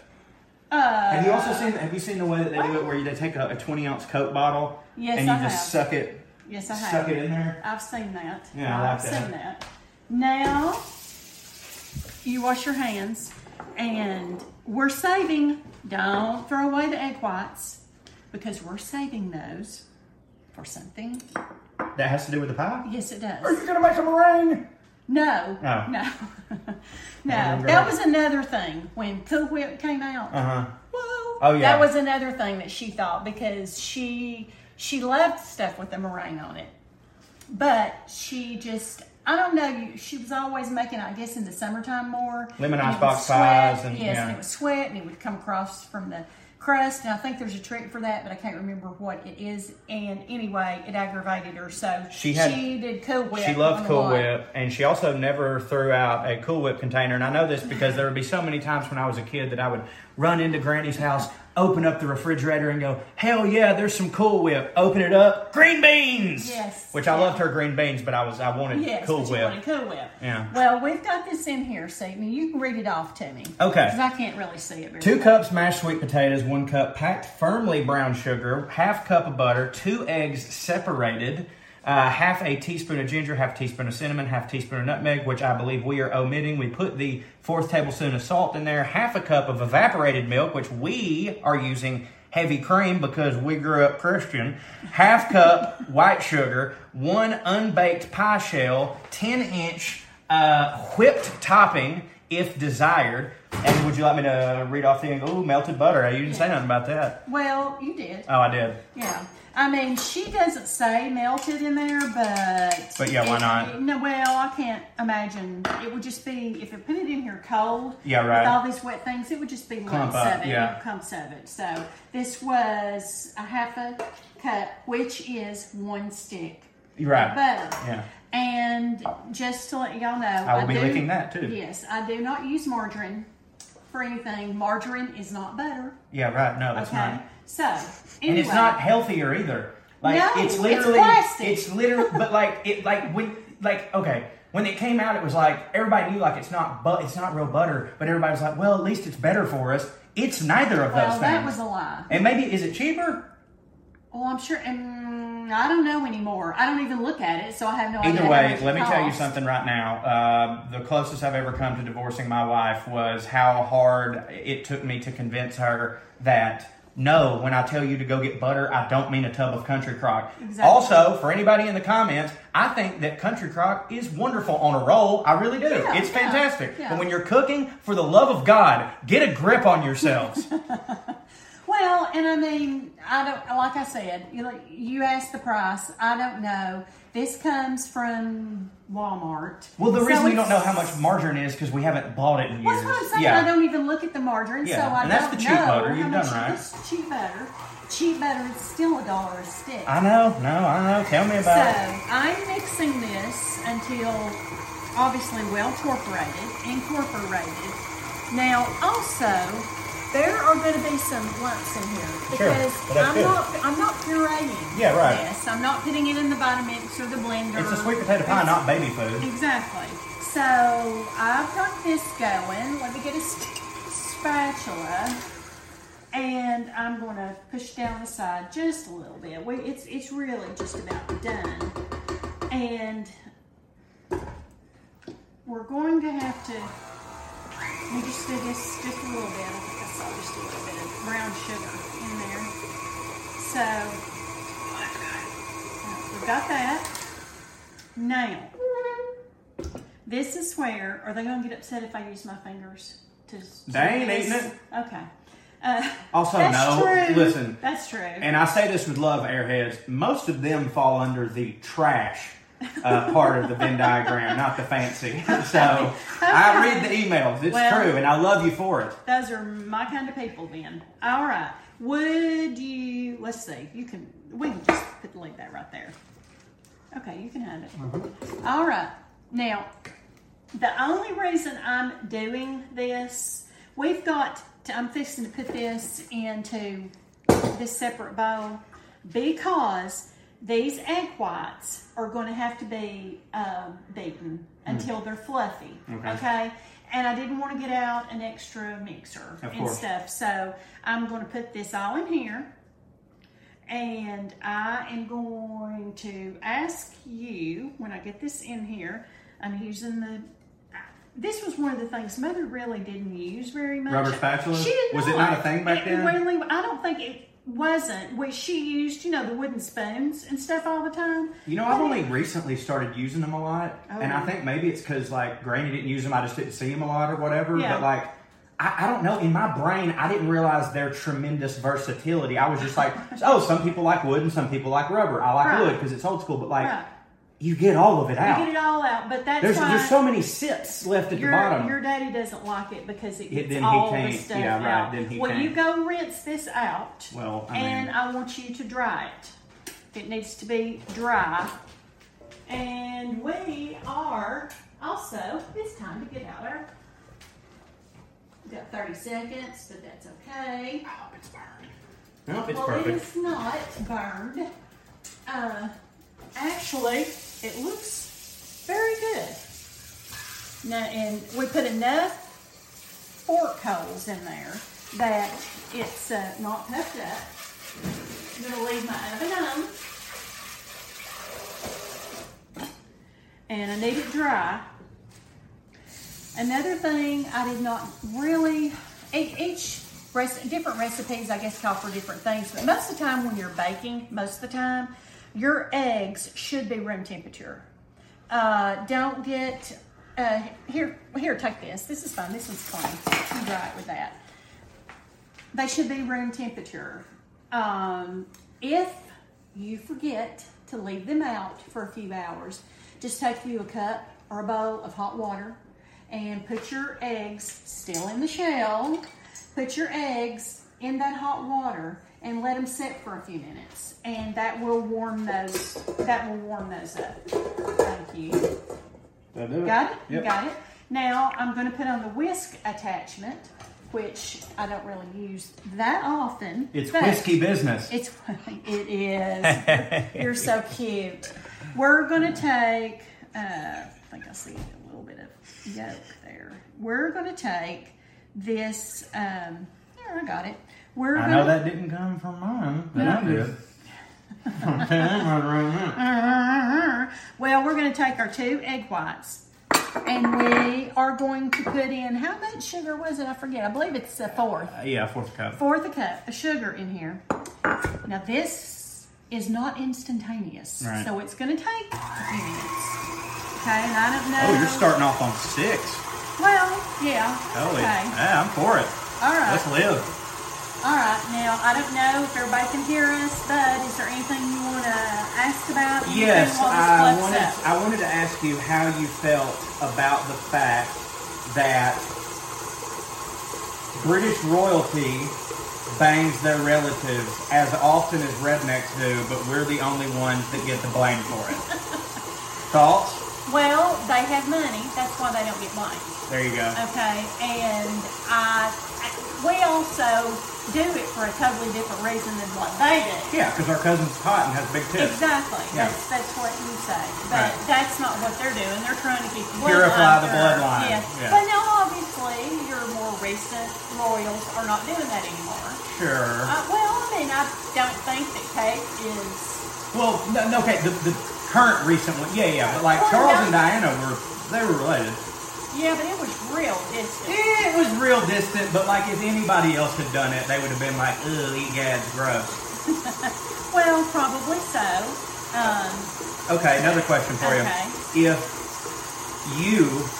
we talk about this on putting on airs every now and then, we fantasy book a kingdom, a realm or whatever, using real people, so not politicians, but like, right, so no politicians, you can't use politicians past or present, but you can use anyone from real life, living or dead, if you want to, actors, whatever. Okay. If America turned into a monarchy, which God forbid we ever did, but if we did and we had a kingdom and we were going off to rule the land and be basically what the British were back in the day, who would you not elect, but who do you think would be the best, either king or queen? Either one. Well, I'd be the best queen. Okay, fair, but not you. Okay. Do you want me to tell you where we landed so that maybe... You tell me and that'll give me a... Okay, so we decided, this was my pitch, at least, that when I think of a king... Yeah. Now, granted, we also had to say, never mind, this don't count because he used to be a politician. I just don't think of him this way. I said Arnold Schwarzenegger. He looks like peak 80s Arnold Schwarzenegger. Doesn't he look like a king from the Bible that's going to lead you in? Yes. And queen, of course, we went with Dolly Parton. Okay. All right. Queen and the king. First of all, I would not pick Arnold Schwarzenegger, but that's... You got but you get what I'm saying. So, who do I get to pick? And by the way, I mean a ruling queen too. I don't mean a queen just to be the king's wife. I'm talking about like Elizabeth. Like she can, you don't even have to think about a man. Okay, so I don't have to pick a king, I can pick a queen. Oh yeah, you can pick a queen, yeah. You can also pick a king and then a queen regent if you want to, but... Queen? Mm-hmm. Because I just assume you would rather have a woman rule. Well, yes. I agree with you. Definitely. Okay. Yeah. All right. Again, no politicians. Oh, she's not a politician. Mm-hmm. Okay. Paula Deen? Well, listen, it's a run for the money, and I felt like... I know who you're going to say. And I feel bad for not picking Paula because she is, to me, the greatest home cook. You realize we're talking about leading a nation, correct? Well, I think she could lead a nation. I agree. Hey, okay. I know who you picked, though. I know who you picked. Can we say it on three? Yes. 1, 2, 3. Martha Stewart. I like it. I like it. Barefoot Contessa. Yeah. Anna Garten. She would be great at hosting all the parties. Oh. Everybody would want to be in her court. Yes. Yeah. I mean...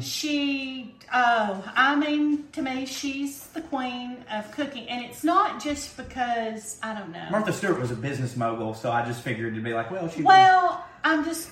but also went to jail. Anna Garten didn't. Scoreboard. You know what I mean? And yeah, we're not even going to go into that, about how I feel about that. But... Oh, it's fine. She shouldn't have gone to jail. No, she should not have gone to jail. No, she got railroaded. We've talked about it on the show before. Absolutely. She went to jail for getting the hookup. It's bullshit. She got the shaft. Yeah. Big time. Anna, though, I don't know. It's... In my day, when... Because now we've got Jeffrey as King Regent. When Martha started out, obviously everybody knew who Martha was before Anna, I guess. I mean, I did anyway, knew who Martha was. I don't know. Martha did not come across as approachable to me as Anna does. That's true. That could be...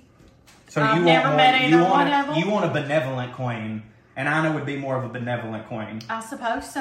Okay. I want to have a fun queen. I would want to have a queen who does have common sense. Mm-hmm. I want a queen who enjoys... who's in touch with the people, as Anna certainly is out in her Hamptons home. Yeah.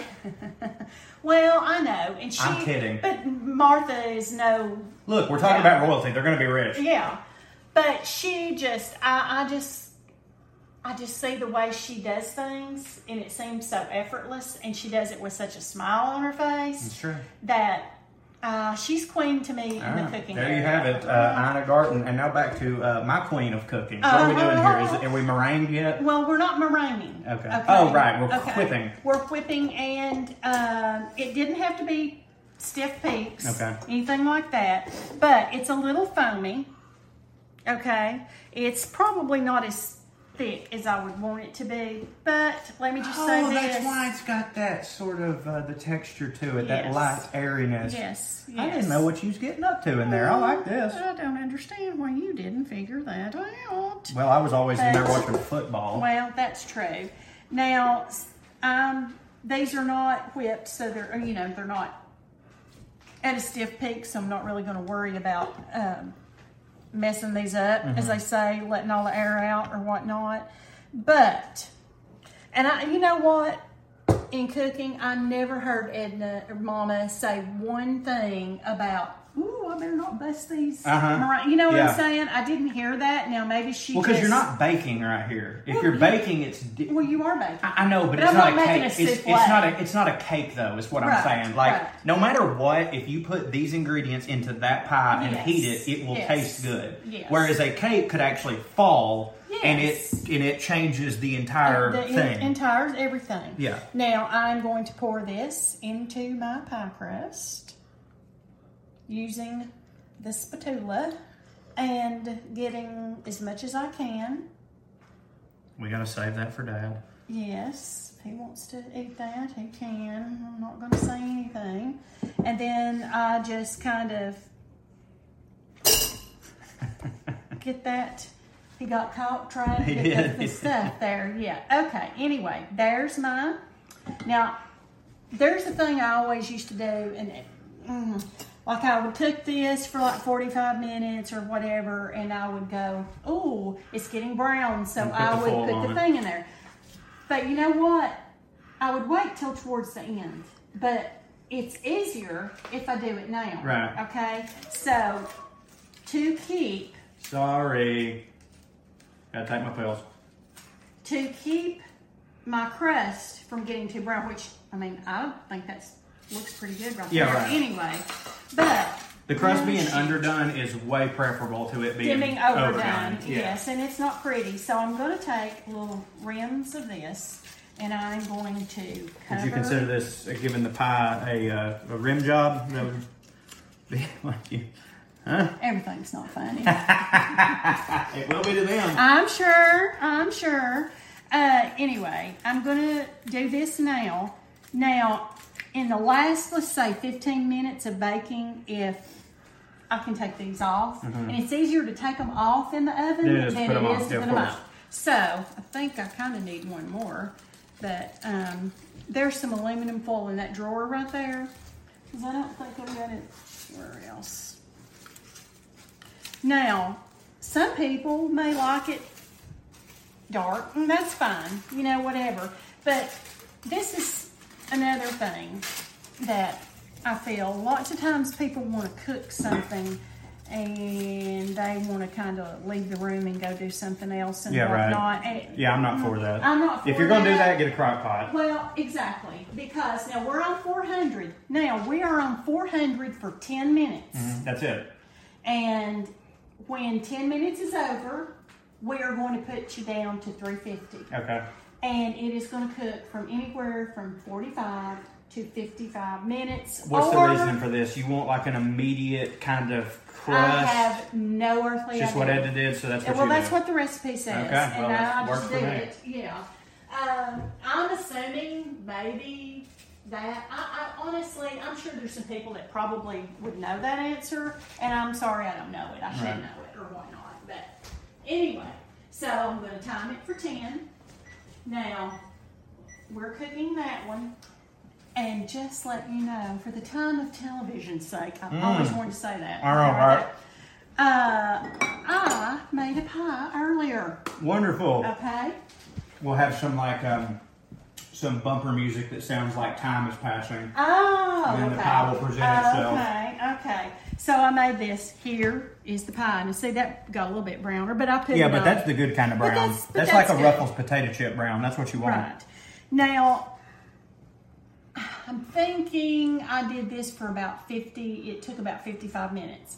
That's why I don't want you leaving. Now, I'm not saying you can't go off and go every oven's different. Like that. And every oven's different. I found that out with mine, that sometimes whatever the recipe says, mine runs a little hot or maybe runs a little cool, and so I just kind of have to eyeball everything. And I don't know why it's not always the same every time. Okay, I don't know. Summertime, I don't know if it's humidity, I don't know, whatever. But anyway, this was about 55 minutes, and I'll tell you this. It was, you almost would think, okay, it's not done. It was a little bubbly or whatnot, but it's set out and it has cooled, okay? And this is the way that I would serve it. I don't serve it hot. Mother didn't serve it hot. She didn't heat it up. There's no reason. No. If people want to put it in the microwave, go ahead. That's fine. Oh, then you mean, by the way, it's your potatoes. Another thing that people that you mentioned that I'd like to talk about, a lot of people when they're cooking, they don't realize that things, when you take them out of the oven, continue to cook. Yes, they do. I run into people, I see, like, my wife, I'm not throwing her under the bus, but I had to tell her this, and now she does it the right way. Okay. But she would take, like, an egg bake or a quiche or whatever out of the oven, or scrambled eggs, and she's like, I got to leave them in here till they're done. And I'm like, if you leave them in there till they're done, they're overdone. Yes. You take them off because that heat is going to continue to transfer, and it will in the pie as well. Yes, it very well. So, we're going to see. Now, I was going to tell y'all another trick that I had seen on television the other day. She can unwrap a Starburst with her tongue. That's for later. Oh. That I saw this a couple of years ago, and I will say this, and a lot of people don't care, and it doesn't matter. But, like, if I go somewhere necessarily, I don't know. I just don't like the aluminum foil. Yeah. Okay. Put it in something else. So, but you can't just go, okay, let me take this out and put it in another pan. But also, if you just want to just get one piece, the first piece is always to get out of anything. Take your scissors, cut your aluminum foil right here. Maybe you want, and like make a piece. Just do this. Now you can fold it down. Well, look at this redneck ingenuity here. And see here, you can kind of get your pie. And put it in its nice little tart thing or whatever. Yes, and now if you wanted to put it in another one, yes. Kind of cut little... Because when people see this, they're like, did you buy this? Yes, exactly. So take the chicken out of the bucket, put it in another thing. Exactly. Which there's not a thing wrong with that. Absolutely not. But go around, if you're wanting to do that with all of it, go around the whole thing, pull it back, and then you can get the slicer or whatever you want to get in there, and get up under there and maybe put it in another container. Sure. Okay. Now. Well, since we're not doing that, I'd like to just enjoy it. Well, I'm going to let you have a piece. Start in the middle there. Hopefully, I'm cutting all the way through. And well, if you're not, there's nothing wrong with a sweet potato cobbler. That's what I've always said. No, there's not a thing wrong with it. And let's take a plate. Yeah, this is the moment here because look, no one's going to fault you for not getting the first piece perfect. It's pretty hard. You know that the first piece is kind of like the firstborn. Sometimes you just have to throw it away, and you've learned. And the second slice comes out so much easier. Yeah, what's she doing right now? I don't know.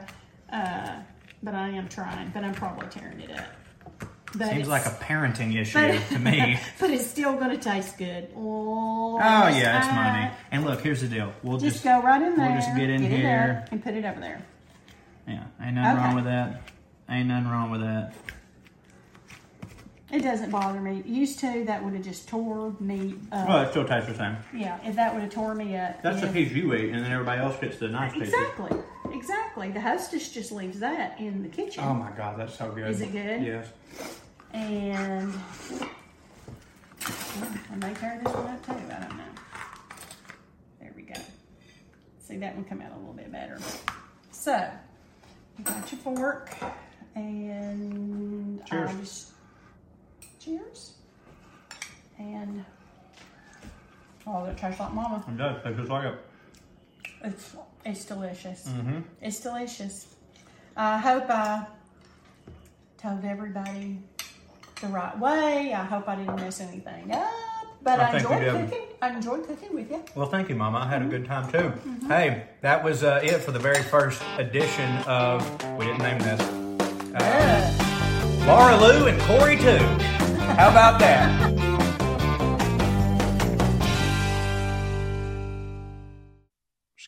Here's Lydia Loveless. 1, 2, 3, 4, 1, 2, 3, 4. Royalty and rednecks are alike. They both like cutting and picking fights. Biscuits and baked beans where they don't belong.